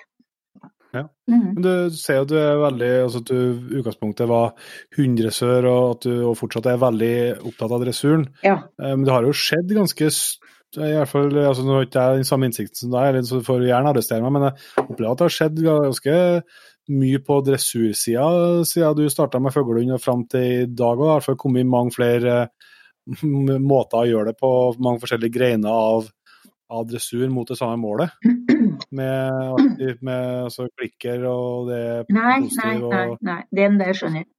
Den skjønner jeg. Nei, jeg dresserer mindre og mindre faktisk, men jeg blitt mer og mer dominant. Det meg som bestemmer her. Det meg som betaler moroa, det min tid. Det meg som styrer. Jeg behøver ikke gå rundt I ring med hunden I bånd lenger. Jeg kan gå med en løs, jeg kan snakke med en, jeg kan ta nappen litt I øret og si men ikke noe sånn 8 dressurkurs, og så han like ulydig. Det jo nok av. Ja. Men hvordan etablerer du, altså det en ting for deg som har hatt så mye hund, men for dem som mer fersk, da, hvordan klarer du å etablere den respekten og lederskapet I utgangspunktet? Ja, jeg jukser litt I begynnelsen. Det at jeg har et bånd I sofa, jeg har kjetting ikke kjetting, det hørtes fælt ut, men jeg binder et hundebånd I sofabeinet og I bordbeinet og I andre bein. Hundene må lære å ligge I ro. De må ikke opptre, de må ikke underholde hele tiden. Det så mange hunder som opptrer. Jeg har vært nå på besøk hos noen venner. Jeg synes jeg har hundene deres oppå meg og under meg. Og de overalt. De skal opp på fanget og snubler I dem, og de hele tiden I vigør. Hunder må faktisk lære. Passivitet inne I hus. Aktivitet utenfor. Og ikke for mye sånn at, men jeg har det sånn med barna, og jeg synes de kan gå og legge seg 7 eller 8 eller noe sånt. Barn legger seg jo ikke lenger, så det håpløst det. Men og det samme med bikkjer, de skal sømme opptre hele kvelden. Jeg veldig glad I dyr, jeg mer glad I dyr enn de fleste. Altså jeg har hatt alt med pels og hår og fjær hele livet, men jeg orker ikke ha de rundt meg og virrende rundt hele tiden. Og det tror jeg så ødeleggende for resultatet av en jakthund, at den er vant til å gjøre hva den vil, ikke hva sjefen vil. Og hvis vi ser oss litt om og leser litt i blader og sånn, så finnes det veldig flinke mennesker, dyktige mennesker, som kan ha flere løse hunder gående bak. Og så har vi resten som ikke greier å gå med én hund i bånd, ikke sant? Den trekker sånn, og jeg er så sliten i armen, og det er ikke måte på. Altså, vi har ikke godt nok lederskap på hundene våre, og jeg sier det, jeg dresserer mindre og mindre for hver dag. Jeg bare knurrer og kremter og kom her, og bare det, jeg vet jo det at nybegynnere da, de lurer liksom på, hvordan skal vi gå fra kjøkkenet til bilen, hvor er båndet? Jeg aner ikke hvor båndet mitt er engang. Jeg sier bare at vi går her til bilen, og den hopper vi inn i, for nå skal vi ut og kjøre. Det er ingen som spør den hunden. Den skal ut og oppleve noe hyggelig. Det er samarbeid. Vi samarbeider. Jeg har et veldig godt forhold til mine hunder. Jeg er veldig glad i hunder. Du bruker liksom du etablerer liksom den respekten og den plattformen du bruker videre gjennom det å lære dem å være i ro. Og det er helt ifra med valp, liksom. Ja. Jeg gjør det. Hvis vi tar litt om valpen, det er mange som er interessert i, eller det vet jeg, altså, men du har helt sikkert fått spørsmålet før også, men nå har du jo kanskje en litt spesiell situasjon nå, men hvis du skal komme med tips til potensielle valpekjøpere, skal jeg si, hva bør de lete etter først, kanskje når de skal lete kullet? Hva er det du vil se etter? Ja, du mener de skal kjøpe valp? Ja, plukke en valp ifra en valpekasse. Nå er det ikke kjøpers marked lenger, så de har ikke noe stort valg. Det er nesten ikke mulig å få kjøpt valp i dag. Men jeg ville jo sett mer på moren til kullet enn jeg ville sett på valpen i hvert fall. Ja. Jeg ville undersøkt, og hvis den bor i Alta, så får jeg bruke noen venner av meg som bor der, og stikke bort og se litt på den hunden, hvordan hun behandler valpene sine, hvordan hun er i hodet sitt. Hodet. Ja. Jeg tror at det er jo nedarvede egenskaper. Nå har jo jeg bare tisper, så jeg setter stor pris på da moren til valpene, fordi jeg vet at denne morsarven, den går egentlig fra mor til tispevalp, og ikke fra mor til hannhundvalp. Det er veldig ofte at mors egenskaper nedarves til bare tispene. Så jeg må like den mammaen, jeg må like den moren. Og da er vi inne på det vi snakket om, at hvilken hannhund skal vi da bruke på denne gode moren? Og da er det ikke bare fordi han er pen og har 4 førstepremier eller hva han har. Han må ha noe av de egenskapene der. Denne gode, rolige, gode, støe hunden. Ja. For den valpen skal bli sånn. Jeg skal ikke ha den som hopper først over kassa, og den som sitter og skjelver. Det er ikke sånn jeg... Nei.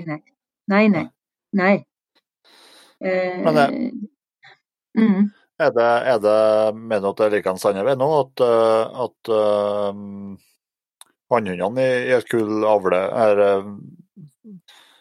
får mer egenskapene fra faren?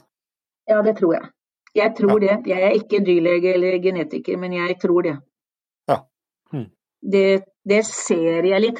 Nå er det litt sånn med mennesker også, er vi ikke det? At hvis vi ligner på moren vår, så er vi litt som henne, er vi ikke det? Og hvis vi ligner på faren min, så får du store hender og store tær og sånn, ikke sant? Og da skjønner du, jeg ligner litt på faren min, ikke sant? Stor nese, store hender. Så der er det stiktet litt det der med morsarven, dessverre. Ja, ingen regel uten unntak. Nei, akkurat. Helt riktig. Neida, det er veldig vanskelig det der med valp. Jeg må jo si at hvis man har små barn, så vil jeg ikke velge den villeste, selv om den er den søteste. Den minste, søteste, villeste, gærneste valpen bør du ikke ha når du har 3 små barn. Da må man ha en som sitter og tenker litt, tror jeg, kanskje. Men det er Jeg tror ikke det så stor forskjell på det. Jeg tror det hvis ett menneske tok 4-5 valper i et kull, så tror jeg de 4-5 hundene ville blitt ganske så like. I stedet for å plassere de i 5 hjem, hvor de blir ulike. Jeg tror de genetisk ganske like der og da. Jeg tror ikke det flaks at jeg får en hund. Jeg har ennå ikke, bank i bordet, ennå ikke hatt en hund med hofteleddsdysplasi, og det har jeg holdt på i 40 år. Og det ikke flaks. Det jo kanskje litt flaks, men det også livsstil, altså hvordan de blir sterke som små, de får gå på tur, de får bruke seg, jeg tror det, og så har du andre som tror at de må ikke gå i trapper og ikke gå på sånn der parkett, vet du, og ikke gå her og ikke gå der. Jeg tror ikke det, for jeg tror at det meste arvelig, og så styrketrener vi de her og der, tror jeg. Men det var nok ikke det du spurte om. Nei, men altså det interessant, for det jo veldig mye meninger om det der, altså alt fra sykling og trekking i seler når de unge, og at de ikke skal gå trapper, og det så mye meninger som vanskelig å finne fasit på, for du vet jo ikke. Du vet jo ikke hvordan det har vært. Men vi må bare ha forskjellige meninger, for jeg tror der kommer vi aldri til å bli enige. Altså, jeg like spent hver gang jeg fotograferer hoftene på en ung hund, og like glad hver gang at jeg har flaks igjen, det ikke det det heter? Neida, det også mye genetikk, arvelig. Man må være litt mer bevisst. Du spurte om det, hvilken valp man velger i en valpkasse. Kan man ikke heller se litt mer enn det? Hvor mye det av sykdom i kullet til moren eller faren eller ditt og datt? Hva kan man forvente? Finnes det epilepsi der? Gjør det? Og så det kanskje noe annet, at det kanskje mange som har blitt avlivet på en eller annen grunn, på søsteren til den og den. Være litt mer kritisk når man kjøper hund, ikke bare være himla glad for man fikk kjøpt en hund. For da kan man få noen overraskelser.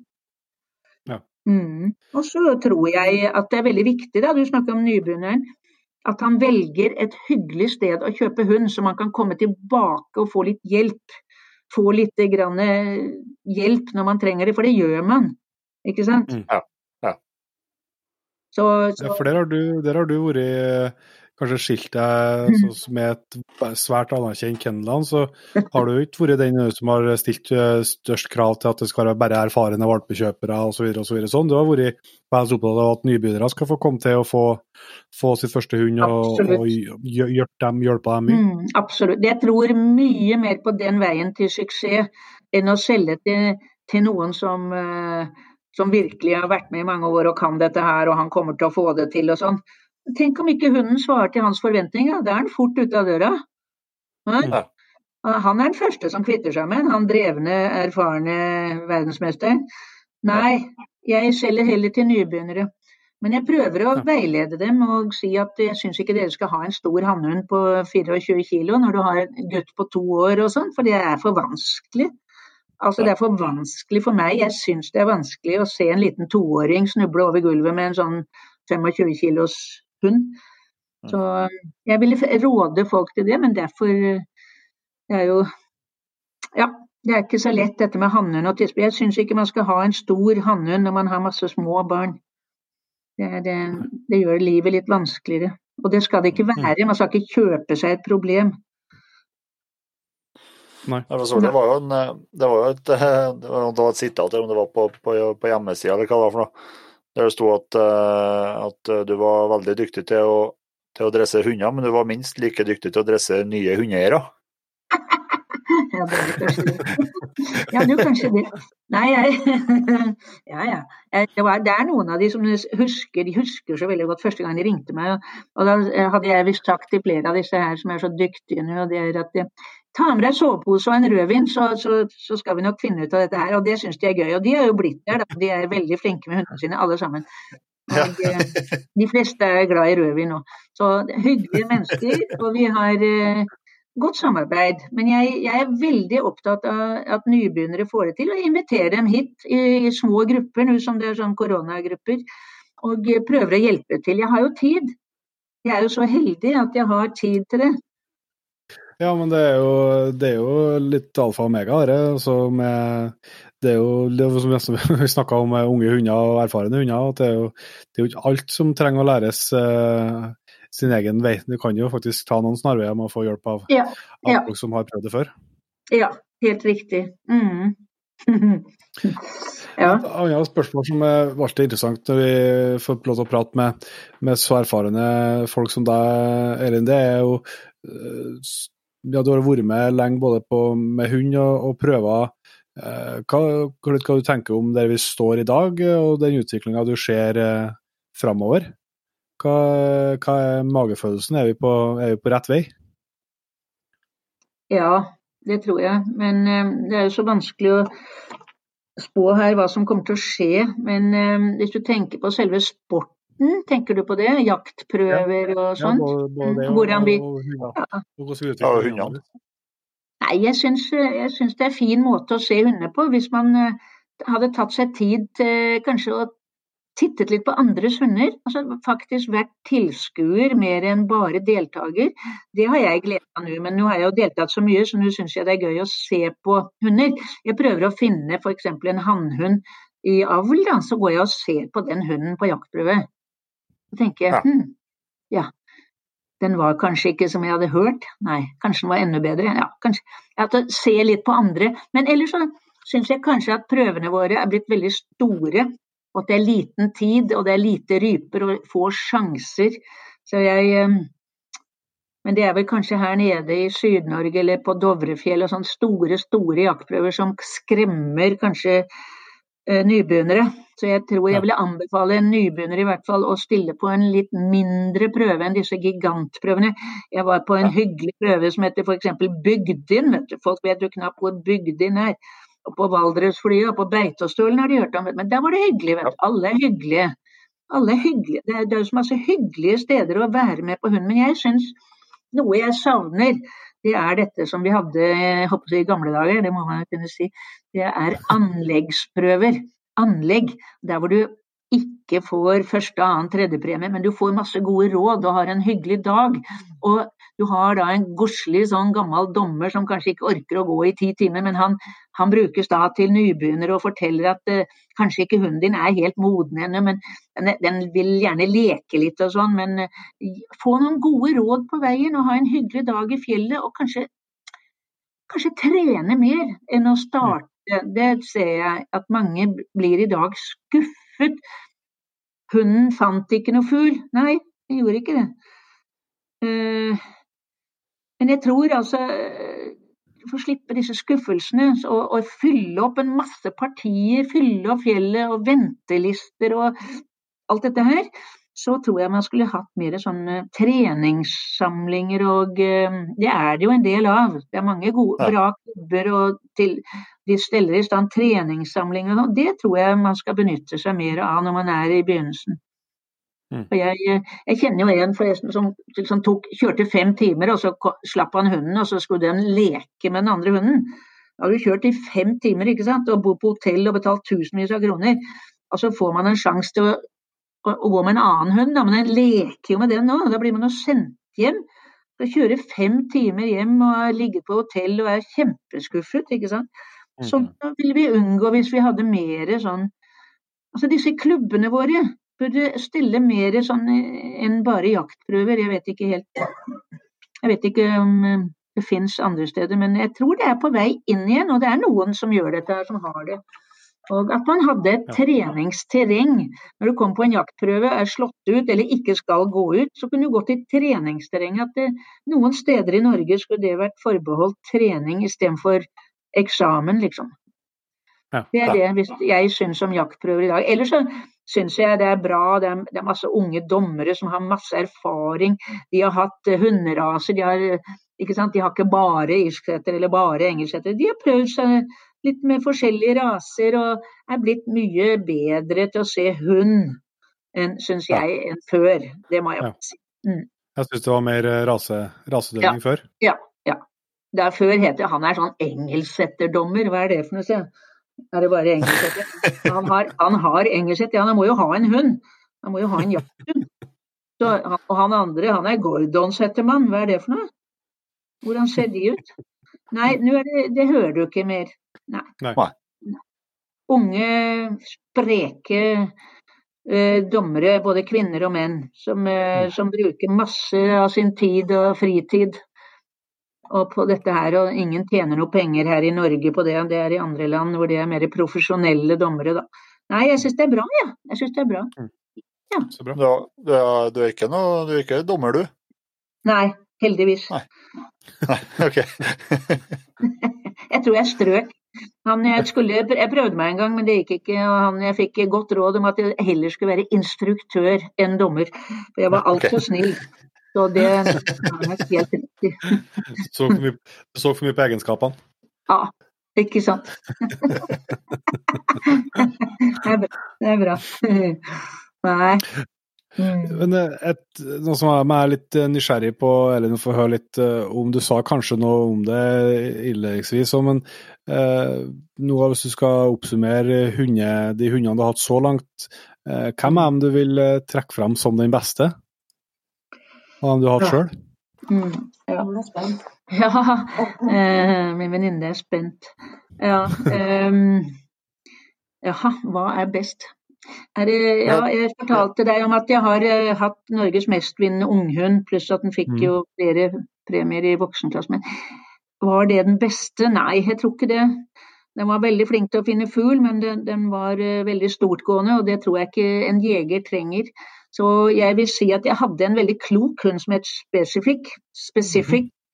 Det var reklame for hundemat, tror jeg. Men det var en klok liten hund, og bitteliten hund. Gjorde alt riktig. Herlig. Ja, jeg har noen gode hunder nå også, faktisk. Så jeg vet ikke, det litt vanskelig det der. Ja. Har du tall på hvor mange irsksettere du har hatt? Nei, det var et vemmelig spørsmål. Nei, jeg har ikke det. Men jeg har nå gledet mange i familien og i vennekretsen med å få noen gode voksne hunder. Så jeg synes jo, mine hunder, bare de har gummistøvler og firehjulstrekk, så drar de med dem på jakt og trening. Nei, jeg vet ikke. Jeg strøk i matematikk på skolen, så det er antagelig derfor jeg ikke greier det der. Så det, nei, jeg vet ikke. Det er et veldig godt spørsmål. Jeg skal prøve å finne ut av det en dag. Dag over tida. Ja.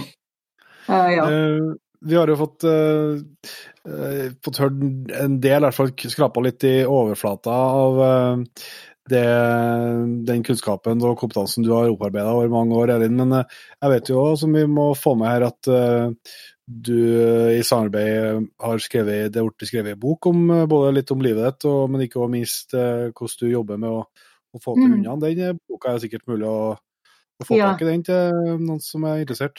Ja, veldig hyggelig. Det mitt liv med fuglehund. Det jo bare ett av mine liv. Jeg har hatt liksom 13 liv, vet du. Neida. Det en bok som Siri Valen Simensen har skrevet, og det ikke meg som har skrevet. Hun har skrevet mye om meg, hun har kjent meg i 40 år, og jeg har prøvd å gi råd og vink om en del ting. Og jeg synes det veldig hyggelig hvis noen vil kjøpe den. Ja, nei, men mitt liv med fuglehund, den koster 300 kroner, inkludert porto. Det grusomme porto her, 100 kroner i porto. Det koster 200 kroner. Og jeg synes Siri har vært flink til å skrive, og jeg kan skrive en hilsen hvis noen har lyst, og da vipser man kroner 300 til mitt telefonnummer, som 91 51 07 81, så sender jeg den samme dag. Ja, det fin service. Ja, det fin service. Det oppfordres det i hvert fall herifra. Ja, veldig hyggelig. Veldig hyggelig. Det lettlest, det litt sånn personlig kanskje noe steder, men det skal det vel være. Hvis man har holdt ut i 40 år, så skal det vel kanskje være litt personlig. Så det ikke bare en dressurbok. Gjør sånn. Jeg veldig litt sånn Picasso. Et år synes jeg litt sånn, og neste år sånn, men stort sett så går det for meg på lederskap, at man en snill, Ikke for autoritær egentlig, men at man snill og grei, og hundene skjønner det. Dette fuglehunder, vet du. Det jo ikke hester vi har inne i stua, det små hunder. Så det ikke så vanskelig, dere. Det å få roet den ned inne, og lære den innkalling ute. Gjerne inne også, men det de to tingene som jeg synes så viktige, og da går det vel egentlig på skinner. Og hvis noen har lyst til å ringe meg på det nummeret jeg nettopp ga deg, så det bare hyggelig, og jeg tar også imot mennesker, selv om de ikke har irsksetter. kan komme til meg. Kom til meg. Jeg veldig sosial, ja. Min mor var reiseleder, og min søster var det samme. Jeg burde jo ha vært det, selvfølgelig, men jeg ble da sånn hundedame. Så hvis det noe jeg kan hjelpe til med, så gjør jeg det. Jeg holder litt foredrag og reiser litt rundt. Ikke så mye, da, men hvis det koselig der, så kommer jeg. Du har jo holdt litt dressurkurs litt forskjellige plasser. Ja da, jeg ikke så veldig glad i dressurkurs. Jeg mer glad i sånne samlinger hvor vi kan drive litt med hund, og bør ikke gå i ring for å få den. Altså, dressurkurs ofte sånn, ja, det så mange andre ting. Det det daglige inne i hus. Jeg kan godt tenke meg å ha både folk og fe inne i hus. Ikke gå ut og dressere, men jeg vil gjerne se denne hunden oppføre seg innendørs. For da vet jeg at den gjør det utendørs. Så vel. Jeg har holdt dressurkurs, jeg holder samlinger, ja. Men jeg veldig for det der å stimulere unge hunder, som vi var inne på det med duer og sånn, som ikke alle enige. Men det har jeg veldig god erfaring med, og jeg vet at mange av mine valpekjøpere og venner har det samme. Så hvis noen har lyst til å komme på det, så kan de ringe meg. Ja. Veldig bra. Du, vi skal begynne å gå inn for landing her, vi har jo noen faste spørsmål som vi aldri slipper ut en gjest uten å ha fått svar på. Og det første spørsmålet der, det rett og slett hva som din største jaktdrøm. Hvis det noen jaktdrøm, eller hundedrøm for så vidt også, det muligheter. Ja. Men jeg har vel levet denne drømmen i 30 år. Jeg har bodd i fjellet, det jo ikke sant, du bor 15 år i utlandet. Jeg da hoppet opp i fjellheimen og bodde der i 30 år har jeg bodd i fjellet, og det vel drømmen, dere. Å kunne gå ut i fjellet med hunden sin, og på gode dager, og så får man jo støvsuge når det regner, da. Men jeg har levet den drømmen. Jeg flyttet ned på Østlandet nå, men jeg lever jo samme. Jeg drar til fjells, jeg kan ikke la være. Jeg har kjøpt bobil, vet du. Så nå farter jeg rundt som en sånn gærning med hunden oppe i fjellheimen. Hvor var du bodd da når du bodde i fjellet da?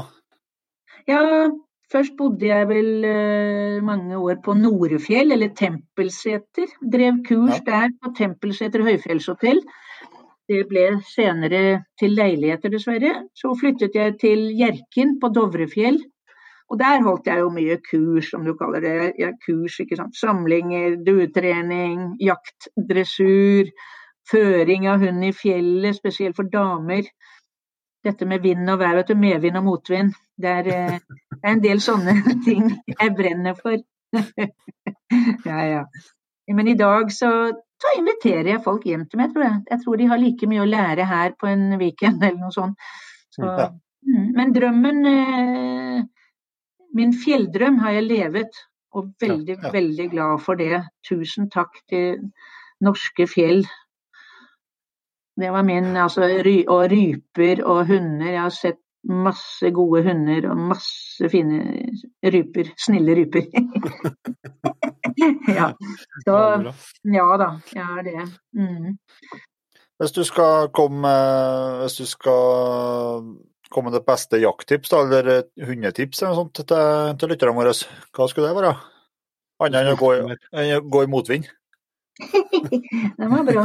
Ja, altså det jo så veldig mange, spesielt her på Østlandet, som lurer på hvor skal man trene hunden, og hvor skal man. Jeg tror man skal kikke litt på nettet, som det heter, og så gå inn i natur, gå inn på statsallmenninger, det finnes faktisk jaktkort å kjøpe over det ganske land, og jeg tror man får bare prøve seg frem. Og komme der med en hund som kan gå løs ved fot, ikke en gærning som trekker den over alle fjell. Altså få litt stille med en hund som litt forberedt. Og da det stadig denne dressuren min da, vet du. Man ikke forberedt. Det som å sette seg på en hest uten tøyler, ikke sant? Av gårde, ikke sant? Uff. Nei, kikke litt på nettet, spørre venner. Akkurat det der med å møte folk og få tips og trene sammen med noen og jakte sammen med noen. Jeg kjenner folk som jakter sammen. De har jo herlige uker i høstfjellet.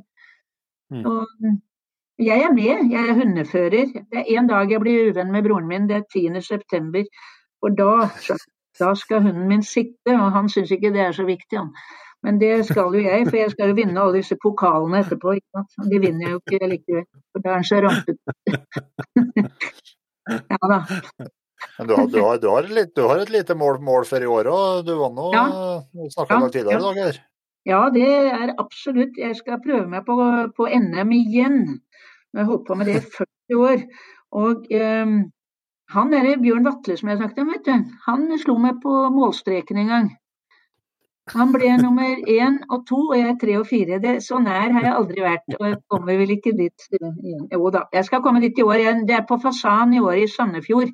Så nå ligger jeg drar i morgen, skal begynne nå trening før jaktprøvene begynner neste uke. Så jeg har et mål med NM, ja. Ja. Og det sånn hund som rivierer og holder kontakt og gjør alt riktig, vet dere. Så må vi jo selvsagt å få et tips fra deg når du har bodd 30 år i fjellet, som du sier. Hva av jaktutstyr, turutstyr, hva det du mest glad i som du ikke fjerde til fjells uten? Gummistøvler. Jeg er blitt så glad i gummistøvler. Jeg så lei av å impregnere støvler som ikke virker. Og så har det jo jeg pleier å si det når man over 40 eller 70 eller hva det for noe, så skal man ha bare det beste utstyret. Og nå jeg forelsket i Bergans tøy. Mye av det ordentlig godt, pent og varmt. Og pent, jeg litt jålete ennå da. Så jeg må ha det litt sånn ordentlig. Men det der impregnering og det greier jeg ikke. Så der det gummi. Flere par gummistøvler, så de tørre neste dag. Det viktig. Veldig bra. Ja da, nei da. Jeg må kose meg i fjellet. Jeg tar det ikke så veldig alvorlig lenger, en eller annen grunn. Jeg koser meg nå. Nå har jeg det veldig bra. Veldig. Nyter gode hunder og gode dager. Så bra. Og så prøver vi alltid å runde av til slutt med en spesiell jakthistorie eller hundehistorie. Hvis du har på luringen der, jeg tipper at det finnes en del hvis du graver dypt, så vi veldig glad for det.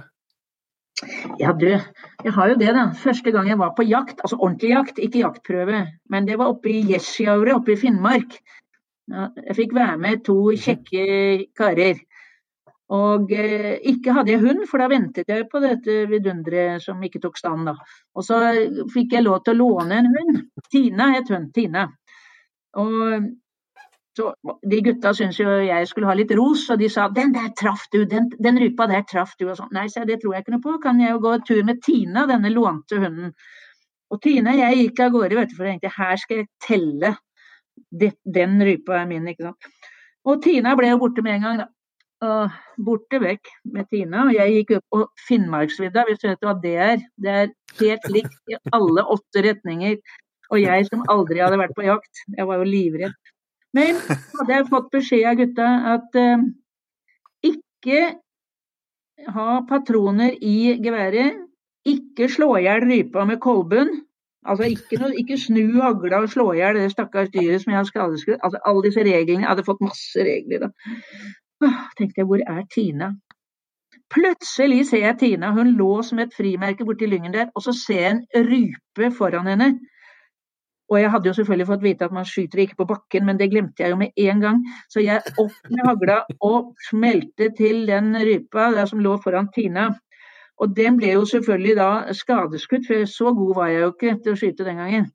Så jeg snudde hagla og dro til den med kolben. Jeg hadde jo et skudd igjen, det hadde jeg glemt der og da. Så det var bare et under at jeg kom tilbake. Jeg hadde skutt dublé uten å ane hva det var. Men de 2 rypene og Tina tok jeg med meg tilbake til teltleiren, og det tok mange timer før jeg fant den, altså. Og da lå det jo noen ryper der, men du vet, jeg la jo de rypene mine litt lenger vekk, så de skulle være helt mine. Og så tenkte jeg, jaha, du ble synd dere ikke var med. Så drev jeg og diktet det der, så da de gutta kom frem, og jeg smilte og viste de 2 rypene. Det var min aller første jakt. Jeg glemmer det aldri. Jeg gjorde alt galt. Og det var flaks at jeg overlevde den turen. Ja, men jeg har hatt mange morsomme turer siden med brødre og venner og greier, så jeg er med. Jeg prøver å være med. Ja, det tror jeg virkelig på.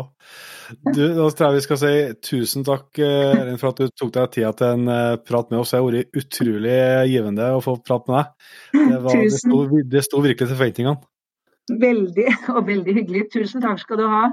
Så veldig hyggelig. Takk for at jeg fikk være med. Ha det bra. Så får dere følge med på den NM-en nede i Sandefjord, da. Se hvordan det går. Det skal vi gjøre. Okay. Tusen takk for praten. Ha det godt. Hei. Det var altså Elin Hvithusen, det. En meget fornøyelig prat med en utrolig sprek dame. Ja, det må jeg si. Og virkelig frisk. Yes, og at hun har peiling på hund og fuglehunder, det tror jeg nå det går an å tro på. Ja, absolutt. Det er kjempeartig. Det er artig å prate med folk som er ivrig på å prøve noe nytt, og liksom nybrottsarbeid, ja. Ikke gjøre som alle andre. Ja, vi har både med importen og duesakeren, og selvsagt også et foregangsdame i hundesporten. Som vi er inne på her, at heldigvis så har det heldig på å komme flere og flere, at det blir nærmere 50-50. Ikke noe som er lekkere enn det. Nei. Men nå har det vært tidlig ut og gjort en viktig jobb i så måte, og skal jo sies en gjest som veldig mange har tipset oss om, og som vi har lenge gledet oss til å prate med.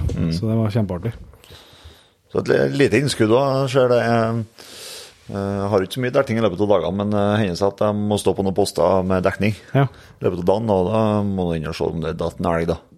Synes det er veldig mange nå som fremhever at de har med seg nye ferske jegere. Ja, ta med seg det. Ja, synes jeg ser stadig, ja. Så det er veldig positivt overrasket over, og bra. Ja, det er kjempebra, og bruk nå gjerne den taggen ta med deg inn når du har med deg inn. Det synes jeg er kjempeartig, og kan jo tipse om, vi skal jo straks i gang over helgen her med spennende filmmekka, i sånn måte for det prosjektet der, og tipse gjerne om den spleisen som ligger ut der. Det er det plass til flere. Det skal jo gå til å lage den serien, de pengene som kommer inn der, og dere som er med får jo tilgang til et liveshow etter hvert. Får vi komme tilbake til tid og sted i disse tider, men det skal jo uansett bli, og hvis du ikke har muligheten til å komme fysisk, så skal du få tilgang digitalt. Det skal vi fikse. Og vi håper vel at det er enda flere som har lyst til å bli med på det. Det har vært kjempemessig. Men da tror jeg vi skal begynne å gå inn for landing for alvor, og passe på selvsagt først å takke nye medlemmer i Patriens jaktlaget. Yes, det er noen nå. Yes, det har kommet nye, vet du. Vi starter på toppen og sier 1000 hjertelig takk til Leo Østvold, Mia Karine Johansen, Krister Os, Martin Øvergård, Ivar Nurstad, Øyvind Müller og Tor Arne Nordberg. 1000 hjertelig takk til dere. Og selvsagt også til hele vakre jaktlaget som har vært med oss som stadig hjelper oss å drive Jegerpodden. Vi er meget glad i dere, skal vi feste. Men da klokka rundet 2, tror jeg, og vi skal redigere og få ut episoden nå, før det blir morgen. Før folk stiger opp. Yes, vi må prøve det. Så vi runder av her og sier takk for at du var med oss helt hit. Sjekk gjerne ut Jegerpodden både på Facebook og på Instagram, og sjekk veldig gjerne ut nettbutikken vår på Jegerpodden.no. Vi glemte ukens produkt vekka her, men det får vi skyld på en Brutus. Ja, skyld på Brutus. Så får vi komme sterkere tilbake der. Jeg kan komme med et lite sånn tips. For vi har jo kjøpt oss det her brynjejakkene. Men det er jo det her brynjejakkene på sommeren. Det har vært varmt i været. Ja, det er det. Sånn, men dæven er jeg glad i jakken der vekka her også. For det har jo vært varmt. Men så har jeg jo når jeg går, så har jeg stort sett bare en trøy på meg. Men der man kan gå inn og ha på seg sånn imellom. Ja. Og når det ikke skal gå så fort. Det er fin i sekken, ja. Ja. Dæven da. Altså en så hjertelig god. Og la den det blåse litt også, så er den helt suveren. Ja, for det er jo vindstopper inn. Ja. Så de siste 5 dagene så har jeg bare brukt den jakken. Ja. Det er også helt lydløst da. Ja. Jeg er glad i den, ja. Det er litt for varmt å gå inn, ja. Det er på enda. Ja. Men det har vært, det er jo et nydelig plagg dere, altså å finne i, jeg tror at jeg kommer til å ende opp bare å ha uklær, tror jeg. Ja. Du må jo ha noen skalklær, selvsagt, til styggværsdagene. Ja, ja. Men det er helt fantastisk, altså. Og så vil jeg jo den her såkalte lydløse buksa mi som har sånn loddent ytterså, for den er helt virkelig på sliten nå. Ja. Hun tar inn vatten, og hvis jeg skal vadde over en bekk, så hjelper ikke at jeg strammer til en empe for det som gjør det til det. Så jeg skal ha på en ny sånn buks, som er noen lydløs, og heller litt på vatten i hvert fall. Ja. Så der må jeg finne på noe nytt. Finne på noe spennende der. Jeg har en sånn, og så har jeg brukt der Ventile-greien ganske mye nå. Og det funker jo knallbra, altså, men det er jo utfordringer selvsagt med vading og sånt. Ja. For det heller jo ikke tett da. Nei. Det er det som er utfordringen. Og det har jo ikke vært innovert til noe skalklær, egentlig. Nei, det har ikke. Nei, det har vært jækla fint vær, rett og slett, hele vekka. Det ble litt avrunding lell, og Dudekens produkt, så kan du sjekke ut brunjakken. Du redde oss fint inn der. Ja, jeg gjorde det. Det er bra. Vi ses som vi bruker til neste gang. Vi høres.